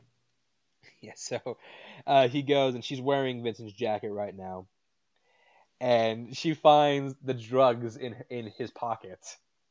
Which she blindly assumes is cocaine. Yeah. But so she snorts it, and just has like a really she ODs. Really bad reaction, man. You can tell by her eyes, man. Yeah, she's just the way she's like jittering, and props to Uma Thurman just for the physicality in this role. The way she's like jittering, the way she convulses. She really does sell this overdose. Oh, for sure. Yeah. So Vincent comes out of the bathroom. She sees that Mia has fucked herself up really good. Like, really bad. Yeah, really bad. So he gets in his car, which, by the way, they established earlier that he had in storage for like 5 years while he was in Amsterdam. Yeah. Yeah. And it was also keyed, so It was keyed in like the 2 days he had it out, which fucking sucks. Probably went to the bathroom before it got keyed. Yeah, I was gonna say he has shit luck. Don't go to the bathroom. Never go to the bathroom, Vincent. So he calls Lance, who was sitting there eating fruit. Great product placement. And he says like, yeah, I got someone who's ODing. He's like, don't bring her here. And he's doing. And keep in mind, he's doing this all on an open phone line, which also plays in the fact that Vincent is just cluelessly naive. Which I love how Lance is like, oh, this is you have the wrong number. Prank caller. Yeah. Oh, I don't know who this is. Don't call her again. Prank caller. Because this was like '90s paranoia where we all thought like the government was watching all our phone calls. Yeah, which they're clearly doing way more now. So. Well, yeah, they're definitely doing way more now. Oh, absolutely. They still don't do it like this. They don't monitor everything. No, but they definitely they can get their paper trail on you if they want to. They can if they wanted to. Oh, absolutely. If you give a reason to. Yep. So he comes and he crashes the car into Lance's garage, which is sad to see because it is a really nice car. Yeah, and he's just really strung out on drugs. Yeah, well, but also like you see the desperation in it. You see the desperation in his performance just because. Oh yeah, you know what's gonna happen. He's like, this is Marcellus Wallace's wife. It's gonna kill him if Marcellus is gonna kill him if his wife like ends up dying or ODing. I love the fact that Lance understands who he said. This is Marcellus Wallace's wife. He's just like, oh shit. Yeah, so now it's like a big deal because it's like, well, shit. We need to make sure that we do everything we can to get her revived, because we don't want to be on the chopping block with Marcellus. You know what I mean? Yeah. So they have an adrenaline kit. This is such a great scene. Oh, this is a fantastic scene. Great scene. They keep stopping to yell at each other. Just like, get the shot. I'm getting the shot. She's kept yelling at me to get the shot, and then it's like, get the shot. And it's back and forth, and it doesn't sound very funny, but the way it's executed, it's hilarious. Meanwhile, he's trying to draw a bullseye on her chest cavity. Yeah, you gotta like draw like right where her heart is. Or her heart, yeah, no. And I do love the back and forth. Just like, am I giving the shot? You're giving the shot. When they're trying to decide who's giving the shot, that's another great piece of dialogue.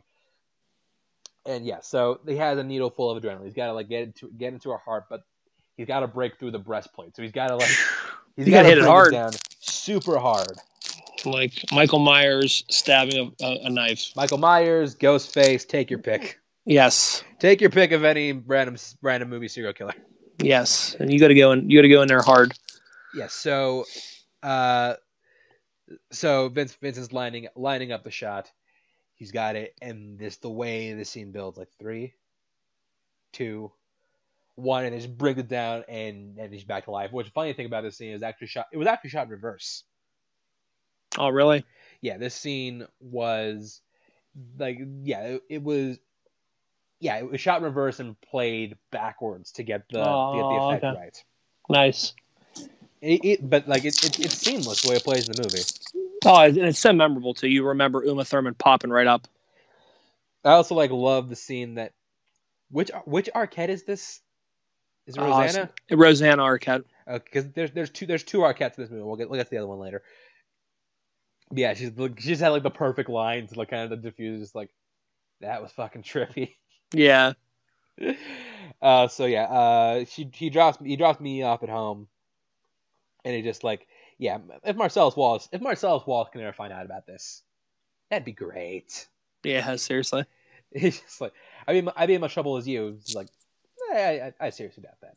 Yeah. So then we hear the joke that was built up earlier in the film. So it's 3 tomatoes are walking down the street.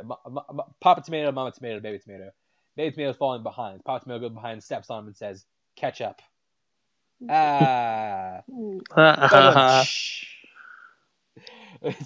a good way to good way to close out this scene. Mm-hmm. Yeah. So and that's pretty much where this vignette ends. And then we cut to, I'm honestly not sure what. It looks like some like foreign cartoons. No, we get a flashback, don't we? We get a flashback of Butch. It is a flashback, but like the flashback is like a foreign cartoon. One of those cartoons where instead of animating the mouth, they put like a human mouth over it. You know what I'm talking about? Yeah, it's something super cheesy. Yeah, so we meet a young Butch, which is Bruce Willis's character, and he's being approached by this army colonel, Colonel Coots, played by Christopher Walken. Who he knew his father, and he is there to give him this gold watch. It's been in his family's for I think like 3 generations. I think this is his great grandfather's watch. Which the greatest thing about it is, like, he literally could have done this within like a couple seconds. But here's your watch. But he goes into this huge fucking story that we're going to talk about. The backstory, which it's hilarious. Yeah. So basically, what happened was his grandfather got this watch, passed it on. His great grandfather got his watch, passed it on to his grandfather. His grandfather went to war, and then I think he was captured. Yeah, he was captured. He was captured. So he wanted to keep this watch away. He wanted to keep this watch away from the Germans. So it's so random. Only one place he could hide this watch. Up his ass. Up his ass. He hid up his ass. And then gave it to his father, who also got captured in the POW camp. So once again, in Hanoi, had to keep a watch up his ass. And this is, I understand why this had to be Christopher Walken, because no one else can make this dialogue work. And say it straight face like Walken, though. Yeah, because this is something only Walken could do. So it's like, his dad ended up dying of dysentery. So he gave the watch to Christopher Walken. It's just like, so there I was. I had to keep this 3 years, this uncomfortable hunk of metal up my ass. I hope that watch was clean, because if not, holy shit. Seriously, literally. Yeah, so you're just like, I kept this watch, your grandfather kept this watch, your dad kept this watch, and here you go. Yeah, this was heading up 3 assholes. Up 3 asses for you. Up to you. You better use this. You better appreciate it. You better keep track of it. You better not let your French girlfriend lose it when you're moving out. Yes, that'll come back later. What weird advice? I wonder what he meant by that. This brings us to our next segment, the Gold Watch. So the Gold Watch is it's basically it's Butch's story. Yeah, that's what it's set out to be. It's the story of Bruce Willis's character. So remember that fight he was talking about with Marcellus Wallace? Well, we don't actually see the fights. Yeah. Granted, I'd like to see Tarantino do a Rocky movie, but we instead hear the aftermath. See, we hear it through a radio through Bruce Willis' cab driver. We find out that not only did he win the fight, but he killed the other guy. That is not taking a fall in the 5th. That is not going down in the 5th round. But yeah, so likewise. Marcellus Wallace, he isn't too happy. No. So yeah, we cut to the interior of the other locker room, and yeah, Marcellus is pissed. Vincent's with him, but Jules is not there. You start thinking like, what happened to him? Yeah. We see we see Mia and Vincent share like a look, not a look, but like share words like, oh, forgot to thank you about last night. Meaning she OD'd yesterday, and she said she looks fine now. Yeah. So he's just like, you better find his ass right now. And someone who doesn't get enough credit for performance in this movie is Bruce Willis. Bruce Willis is actually really good in Pulp Fiction. Yeah, it's a lot different than you're normally seeing him, I guess, like at the time. I mean, you got to understand, mid-'90s, Willis was pretty much kind of like not really a big name as he was like in the 80s, early 90s, I would say. I think if that's safe to say that. No, I mean, no, I don't think it's unfair to say, but yeah, you're right. I mean, this is like mid to late 90s, so but this is coming as big a deal. But Die Hard with a Vengeance, I think. I mean, like he was on his last gasp, I would say, with the Die Hard franchise, and then he really. Shyamalan gave him a boost. Yeah, that's 2001. Well, Sixth Sense 99. Or 99 too. Yeah, but like we were out of okay. I guess what I'm trying to say is we were out of the action star Bruce Willis. You know what I mean? And you're right. And I would agree. Yeah. I think this was a different role for him, and I think Quentin Tarantino really, I think I don't know. I think they vibed well on this. I think Willis really showed a different side of his acting caliber. No, I agree, especially because of the scene where he's talking to the cab driver Esmeralda. Yeah. And yeah, I love the way he describes the whole boxing fight, where he's just like, I mean, does it suck? Yeah, but do I feel bad? No, I don't. Because he's a fighter at the end of the day. He's a fighter, you know what I mean? Yeah, he really is. So he takes him to this motel, and he basically, he does it to a phone booth. Turns out what he did was he took the money that Marcellus Wallace gave him and bet on himself. So obviously, I'm pretty sure this is This is like Pete Rose type stuff. No, this is exactly Pete Rose. This is Pete Rose, Joe Jackson. Yes, this is not a good thing. This could get you fired from your job super quick. Oh, this is going to get you more than just fired. This will get you ineligible for the Hall of Fame. Absolutely. Well, I don't think Butch was. Which according to Marcellus, he wasn't making anyways. So. Yeah, so it's hey, he's seen an opportunity, he took it, man. So yeah, so he bet all the money on himself, which I believe he was the underdog in that fight, a very heavy underdog. So yeah, the payday is working out pretty well. So all he has to do is just meet his contact in. I forgot where his contact was. Yeah. But all he has to do is meet his contact, and then he's free and clear. Yep. We also meet his girlfriend. Did they ever give her a name? I don't think so. I don't have a name here on my notes. I have Esmeralda. Okay. That's the cab driver. I just said meets his girlfriend. Yeah, I don't think we've ever got a name. Yeah, I don't think so. I think you just called Sugar Pie. It's kind of like Tim. It's kind of like Tim and Amanda Plummer at the beginning of the movie. Yeah, just nicknames. Okay, here we go. So we have his girlfriend. Oh, Fabian. That's right, Fabian. Okay. Okay, sure. So, her whole job was to pack up their apartment and go to and just meet at this hotel. Although hearing her for 2 minutes, you understand maybe this wasn't the best job to give her. No. Because she's talking about she's talking about how she wants a pot belly, which is really weird. That whole pot belly tangent is weird. It's super weird. Like because it's not how most women would talk, and I think that's kind of just Well, I mean, she is French, so I'll give her a pass on that. But I wonder if Tarantino just did that to be Tarantino. I would not be surprised. I wouldn't be surprised, but honestly, like this segment is probably the weakest part of the movie for me. Yeah, I don't know if you agree. No, I'd agree. Yeah.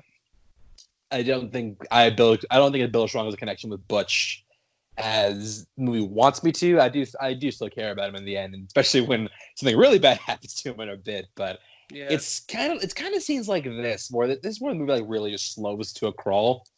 I think this is the scene in the film. I think when we're building up. I think this is kind of where we're like kind of coasting. It's kind of getting like a little bit boring, a little bit flat. I would say. Yeah, but she discusses her desire for a pot belly. Her and Bruce Willis do the old devil's tango, and then we cut to. I'm not sure if it's the next morning or later that night, but we cut to later, which is weird. Bruce, that whole time thing's off because it's like bright out. Yeah, like I cannot tell what time it is in the next scene because he wakes up. They're in the shower. We see Bruce Willis, and they're discussing what they're going to have for breakfast the next morning. I think this is the breakfast conversation, right? Yeah. Yeah, we're just talking about blueberry pancakes and a hot. Again, this is not the person you want to clear out your stuff if the mob's coming after you. No. But anyways, Bruce Willis gets out of the shower. He passes out on the bed, and it wakes up, and I think it's still the morning. Yeah, because he's wearing the same exact thing. So, yeah, I don't know. It's a little bit weird with the time frame on that.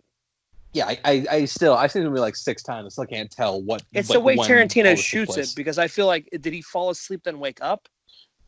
Is this like 6 a.m. Then he woke up at 10 a.m? Is it just kind of like a dream? Is it noon? I'm not sure. The way Tarantino shoots it, it's confusing because you don't know whether it's the next day. Was he just kind of imagining this? Like you don't know really what the time frame is on that.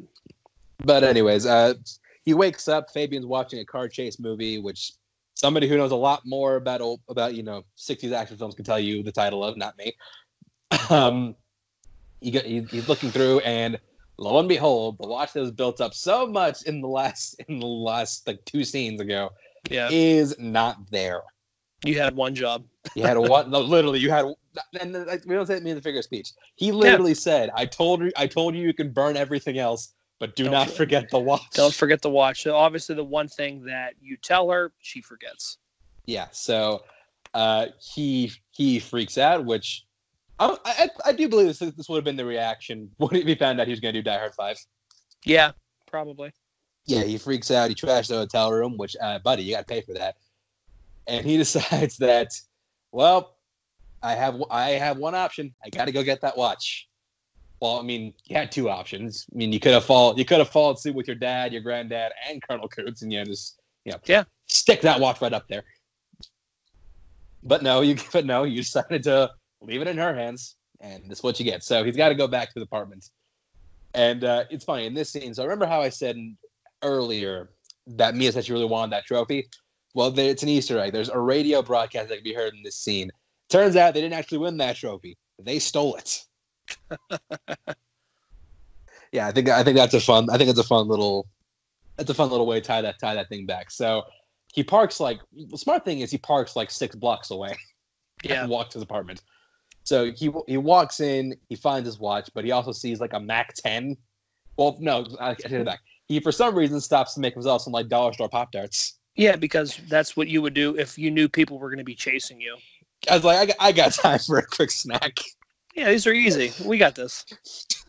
This is the best advertisement of Pop-Tarts I've ever seen in my life. Yeah. So he puts them in the oven, but he sees a Mac 10 on his counter. Yeah. And lo and behold, the person that got sent to find him was Vincent. But where's Vincent? ... In the bathroom. So yeah, he's got the gun on him. He's got the gun on him. I do think this is a good way to set up his whole exchange. I do wish they had some kind of dialogue between them. I do too, because it happened so suddenly. Yeah, but realistically, that's probably not how it would have gone down. No, but I mean, what does happen is the toaster cracks. He unloads on Vincent, and yeah, he's fucking dead. Yeah, that was such a shocker. When initially watching it, I remember I was really shocked because I thought, obviously Vincent and Jules were the main characters of Pulp Fiction, and then all of a sudden, yeah, he's gone. It's wow. Yeah, I didn't. I was shocked too the first time I saw it. I was like, wait, did he just die? Yeah, is it one of the main characters? Well, this is obviously when you see the framing of Tarantino, how he frames this. Obviously, okay, wait a minute. So these things are happening. Okay, so this is before he dies. So then you're kind of really trying to follow along with the storyline with the film. And you do kind of feel bad. You do kind of feel specifically for Vincent because you had just gotten an hour to an hour 15 just connecting with this character, and now he's fucking gone. Yeah. Yes, it sucks, but and I can't even say he went like a boss because he basically died because of his own negligence.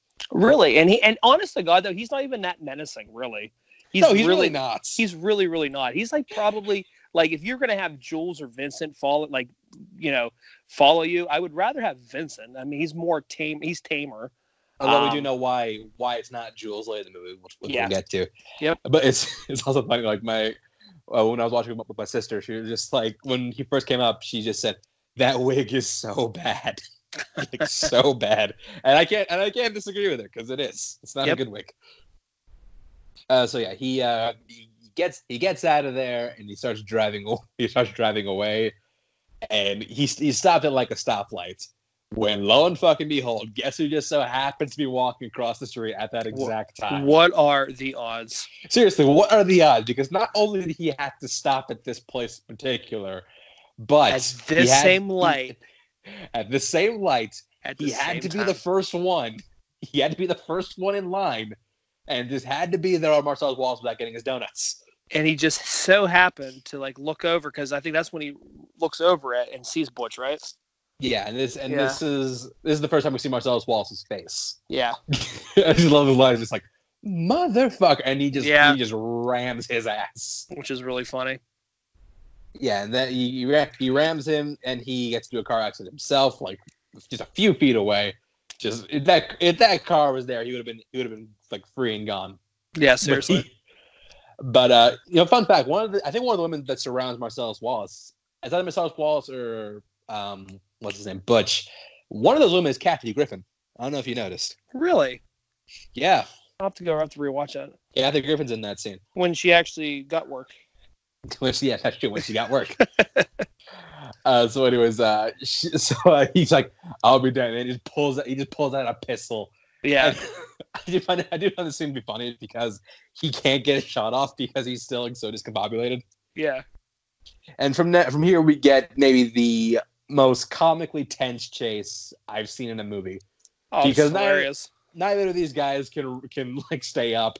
They're tumbling over each other. Yeah. They're knocking into things. They're firing off shots, and it's the way this scene is just like staged and choreographed. I think it's very well done, and I'm pretty sure it's supposed to be funny. Yeah, it's like Peter and a Chicken in Family Guy. Family Guy. Yeah, it's ridiculous. Yeah, it's so over the top that it's like you have to laugh at it. It's funny. Yeah, he wanders in a pawn shop and gets the jump on. He gets the jump on Marcellus. Yeah, he's got him dead to rights. And right as you hear that, get off the. Yeah, we're in an Tarantino movie. Get off the nigger right now. Yeah, it just so happens to be a Confederate. Yeah, they just so happen to wander into the convenience store of the pawn shop of a Southerner. Yeah, of course. Yeah, in the West Coast, in LA. In LA too. Seriously, I could see if the shit was in the South, but I mean, come on, it's LA. Yeah, like come on. Yeah. So anyways, he knocks them both out and they wake up. They're wearing ball gags, which is never a good thing. Never a good thing unless you are 50 Shades of Grey. Even then, it's not a good thing. Even sometimes it's not that good, though. You know what's scary? Eventually, we're going to have to look at those movies. We are. And you know what? I'm okay with it. I am. Really? Because I think, you know what? Honestly, I've seen all three of them. I mean, they're not good, but it's like we've seen worse. We've been there. We've been to the mountain. You're right. We have seen worse. We have seen the mountaintop. We have. We've been to the top of that. We've been at the top of Everest. We've planted the flag on top of Everest. We have not seen a movie as bad as Kirk Cameron Saving Christmas. Yeah, we have not. Back to Pulp Fiction. Yeah, sorry. So he calls up his buddy, a cop named Zed, played by Peter Green. You may recognize from Usual Suspects. He was Redfoot. I know him as the villain from Blue Streak. Remember that movie, Martin Lawrence? Oh, Martin Lawrence, yeah. Yeah, I like that movie. Yeah. So anyway, he shows up, and I think if you look at characters in this movie who just make the most out of like little screen time, I think Zed would be the number one. Probably, yeah.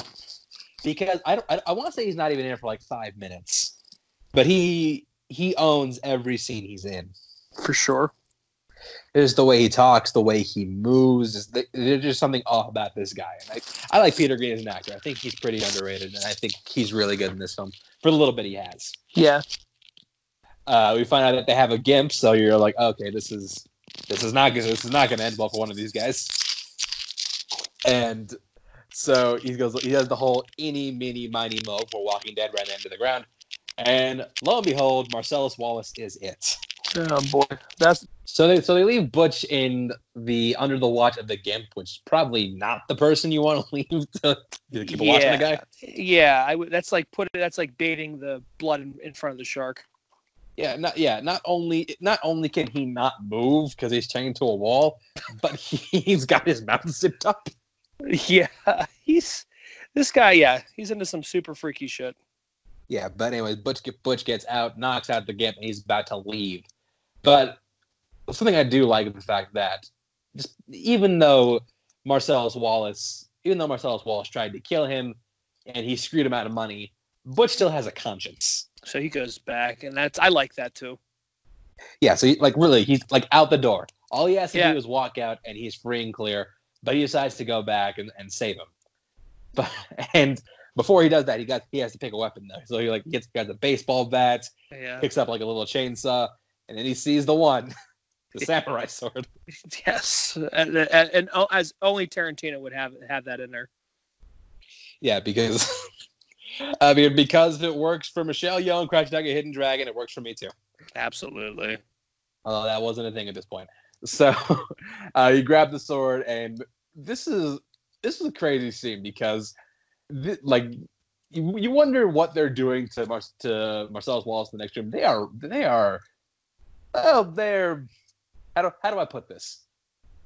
They're riding the Black Stallion. Let's put it like this: he's gonna have to sit down with a pillow for the next several days. Yeah, that's a good way to put it. And I love the way he gets the jump on the guy who owns the store. He just taps him on the shoulder and just slices him across the chest. Which is and awesome, then he does the whole thing, just like the push back without looking. Yeah. And then he just like falls down. Which is great, yeah.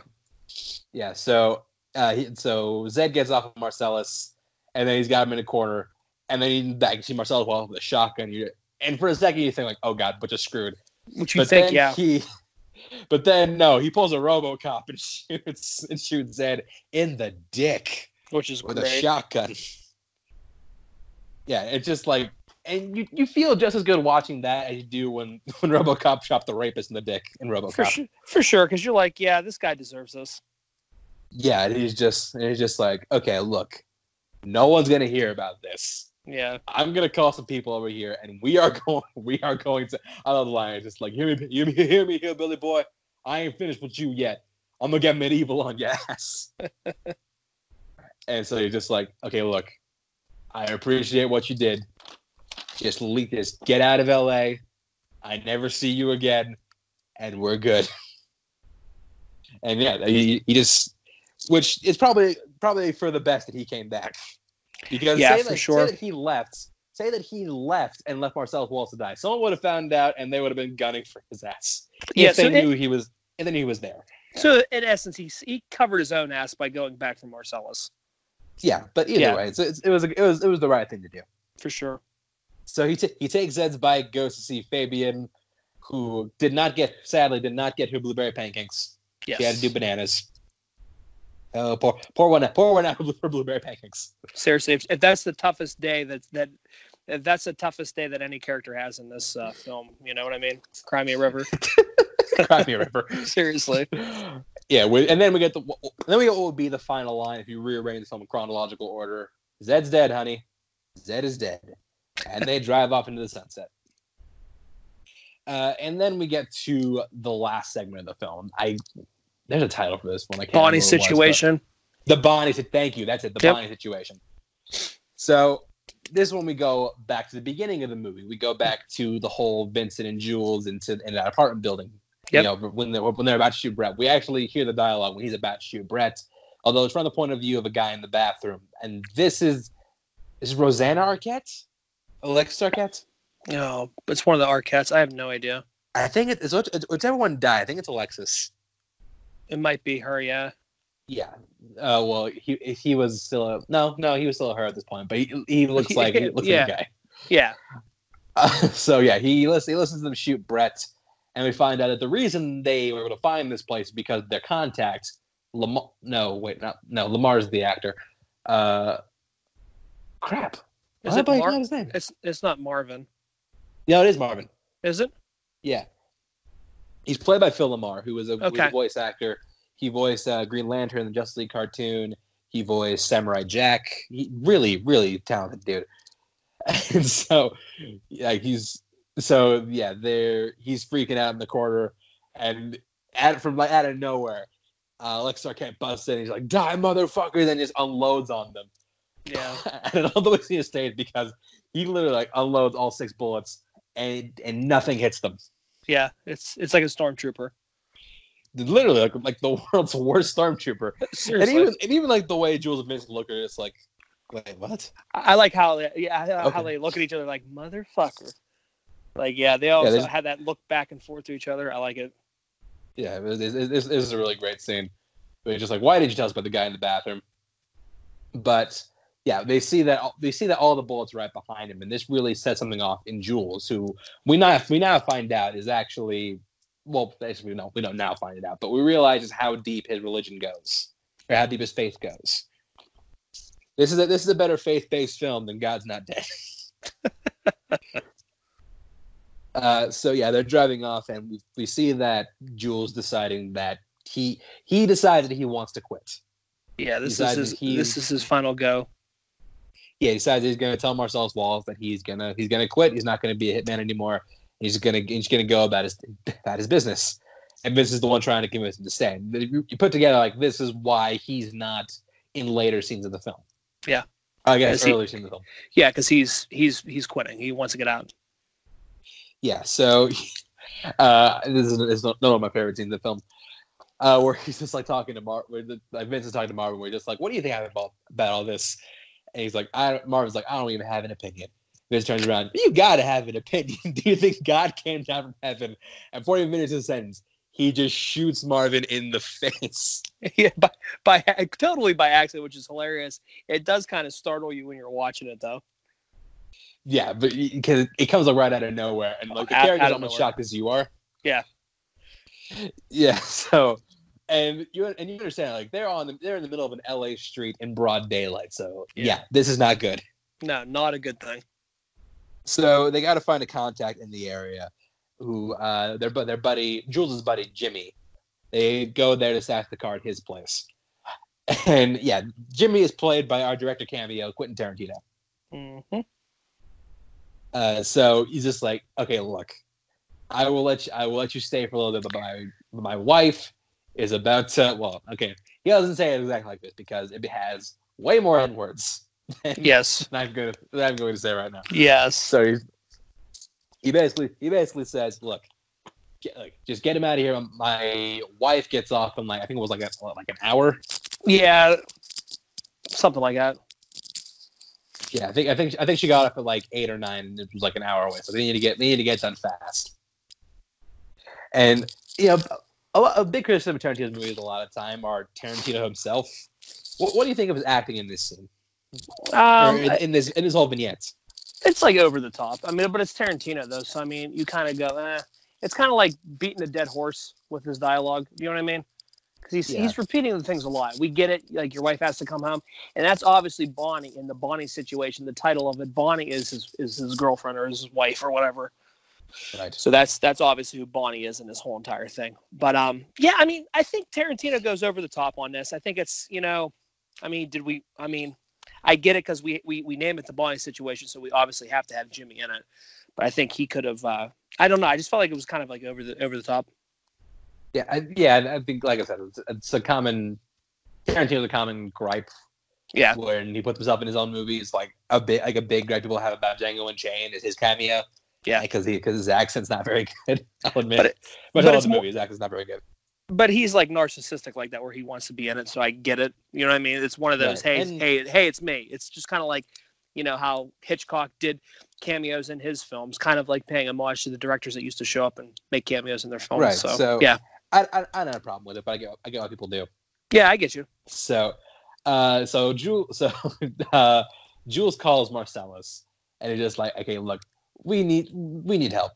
And Marcellus Wallace he's like, okay, you know what? Fine, just chill. I'm gonna send the wolf. And he's like, this is yours. Shit. That's all you had to say. That's all you had to say. Which something I don't know if you picked up on this that I started to pick up on more rewatches. I started to think that maybe Mia Wallace is like a trophy wife. I don't think she's with Marcellus because like she actually loves him. I think she's with him because of his status and because of his money. Yeah, no, I could totally see that. Yeah, because you never see them really interact. Obviously, don't even see them interacting. And she's more of like the money hungry type woman in this film. Yeah, I agree. Yeah. Yeah, I think that's something I picked up on and subsequent viewings.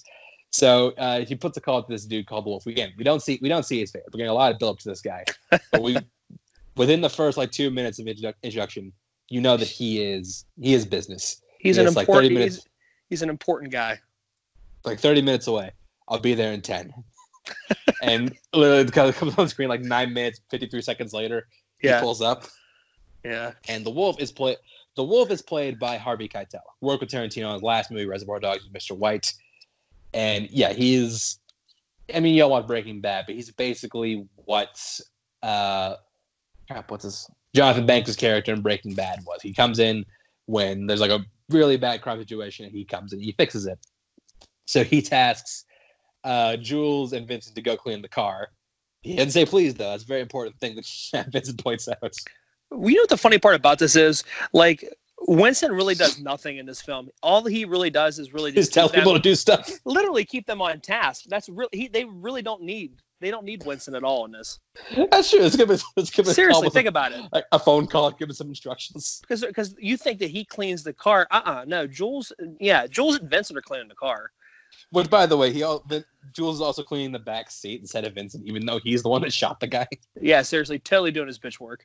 I was just and even he has a reaction. It's like, wait a minute, why am I doing this? We're switching. But it's funny because at the car you see there's like blankets or like whatever draped over them, so it's not like you really didn't need to clean it that thoroughly, I guess. And you're also gonna have the car. Well, spoiler, you're gonna have the car destroyed in the next scene, anyways. Yeah, so you're doing it literally for nothing. But yeah, Winston really does nothing, but just to keep them on pace. That's all. I never noticed that. It's a good point. He's pretty much like the timekeeper, I would say. Yeah. So they get the car cleaned up, and now they got to take care of their clothes. And this is why later in the movie they're not wearing their signature suits. Yep. So they have them stripped down in the back. Wash them off with a hoe like they're about to go into jail. Yep. Let's wait for them to start throwing powder at him. and then they give him some of Jimmy's clothes, just like, what do you think they look like? Dorks. Yeah. They look like a couple of dorks. He's just like, they're your clothes. They have to drive. They then drive to this impounding, or this junkyard, where that's where the car is going to go. Which means now, because of Vincent, Jules is out of a car. Way to go. Thanks, Dick. Yeah. And we clean that car. Why? Yeah, I'm just like, huh? Just throw some. I get cleaning the window, but throw some blankets over the seats, and just is fine. Seriously, we didn't have to go through all that thorough cleaning. Yeah, so they drop the car off at this junkyard, and then they're good. So then they go to. They decide to go have breakfast. Then they go to a diner, and this is where we find out what Jules is planning to do after he quits. Just like, I'm gonna walk the earth.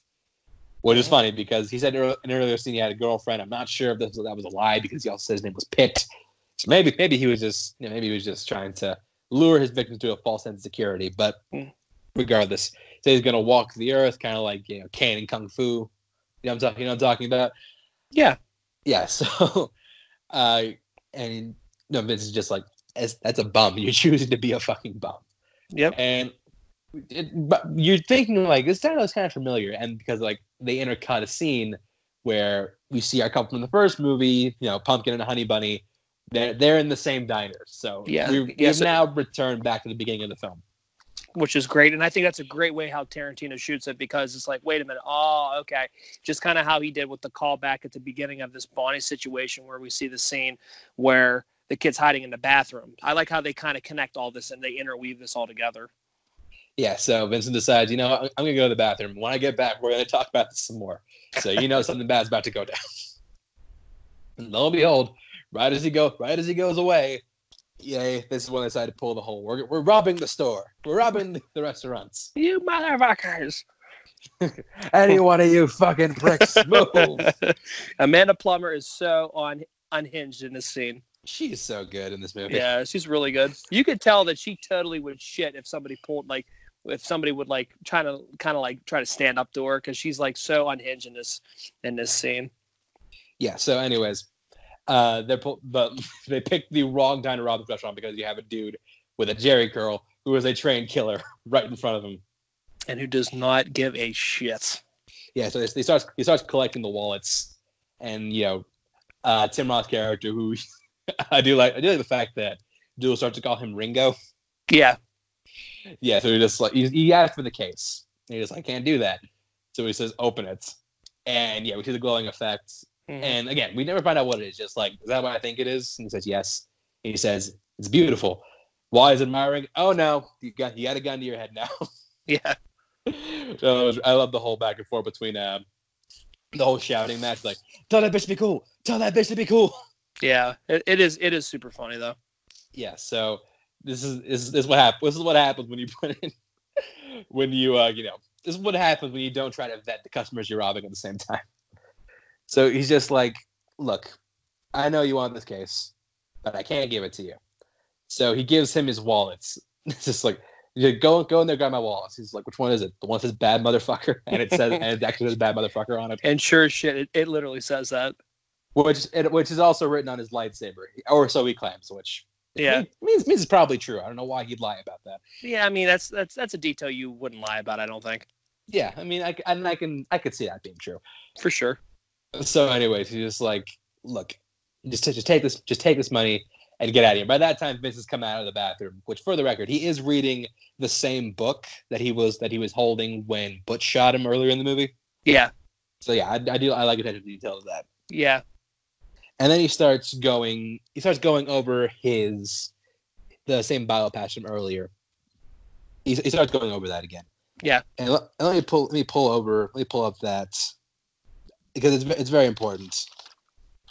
So it basically says the whole path of the righteous man speech. Yeah. And it basically tells about how there's how it's a righteous man who guards over like a shepherd who guards over a flock of men and protects them from like evil and tyranny. Yeah. This whole time, and he hadn't really thought about what it said or what it meant. Yeah. He used to think that, he was the good man. He was the good man and he was stopping the world from tyranny. Or maybe you start to think that, maybe he's not the good guy anymore. And he's like normally I would shoot you, but I'm in a transitional period, and I really want to be the bigger person here. So please just leave. And he decided, and Tim Roth and Amanda Plummer leave, and that's the end of the segment. Yeah, and we see Vincent and Joel walk out, and that's the end of the movie. So that's it. So Russell, you want to give your overall thoughts on Pulp Fiction? Yeah, it's one of my favorite Tarantino films. I really still think it has held up. How we said in the beginning, I love his dialogue in this whole entire film. I like the character interactions and just the character building that he does, the storytelling that he does. The 2 hours and 25 minutes, 2.5 hours go by rather quickly. A little bit of the scenes that muddle, obviously, we had already talked about with Butch's scenes, I think kind of muddled down the film a little bit. But outside of that, I think the film really still stands on all fours pretty strong. It's so amazing to watch Tarantino intricate the F word into this film so intrinsically. I think how many times they've said the F word in this film. You also get Samuel Jackson you get him basically trademarking the word motherfucker.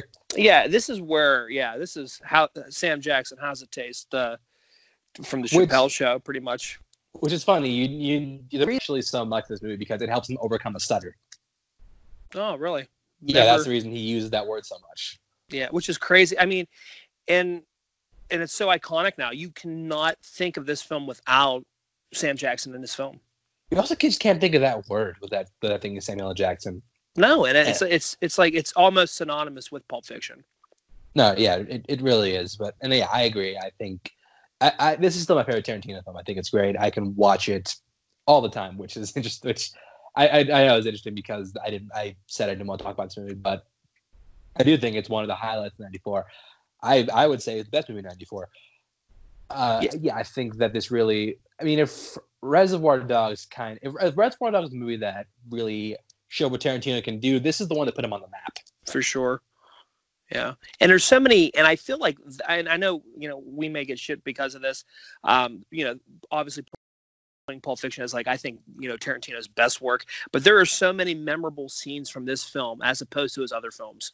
Like you just think that are synonymous. You think of Vincent and Mia dancing. You think of Mia getting overdosed and getting the shot. Marvin getting shot in the face. Yeah, the shot of adrenaline to the heart, and then the whole hiding a watch up his ass. Like you still, it's so synonymous with Pulp Fiction. Everything about this, you can just call back to certain things, and you just know that Pulp Fiction, has Tarantino's stamp all over it. I just think that it is a great film, and I enjoy it. It is one of the best of '94. And I think when we were talking about this initially, putting it on the poll, I think we kind of knew where we were going with this one. I think we knew that this one was the one that was going to win. I thought Shawshank would put up a better fight. I really did. So did I, actually. Yeah. Just because it's so revered, so revered as that, it's number one on IMDb over The Godfather, which it should not be. But anyway, that's a debate for another time. But it is 94. It was a year of some gems. So, you look back on it. It's also really interesting to talk about like the deeper themes of this film, like with, like Vincent's his not trying to cope, but trying to adjust to society that he is clearly too young to function in. And It is funny that a pitch that Tarantino had that never got made was he wanted to make a Vega Brothers movie, which would have featured Vincent Vega and Vic Vega, Michael Madsen's character from Reservoir Dogs. Oh, nice. Yeah, I get along with Butch's journey. You really, in the last like third of the film, like Samuel L. Jackson comes in and steals the whole thing. Like everything that Jules is going through in the last third is great. Yeah, and also like the case has been such a mystery. This is a point of conversation for sure. And the thing that most people theorize in there, and I'm kind of inclined to agree, and people seem to think it's Marcellus Wallace's soul. Yeah, that's kind of what I've always heard. Yeah, it glows. The code to open it is 666. Yeah. The bandage in the back of the head could be an allusion to the way that it was theorized that God attracted souls from bodies in mythology. Yeah. It's more of a grounded world, probably something like diamonds or maybe something like a really rare diamond. But yeah, I do think this is a great movie. There's a reason. There's a reason this movie has resonated for so many years. That's because it stands the test of time. It's great. I love it. And I'm glad we actually got to talk about it. Yeah, me too. All right, so that's gonna close out the show for us. Russell, you want to give your plugs? Yeah, go ahead and check us out on Notorious by Chance YouTube channel. We will get back to that. I know we've been a little bit idle with that. I guarantee we're gonna do a top 10 of the year. Oh, we absolutely will. Hotel Mumbai will definitely be on there. Is it really? I told you at the beginning of the year. I told you when I talked about this film, there's like a Chappaquiddick movie for the year for us. This is it.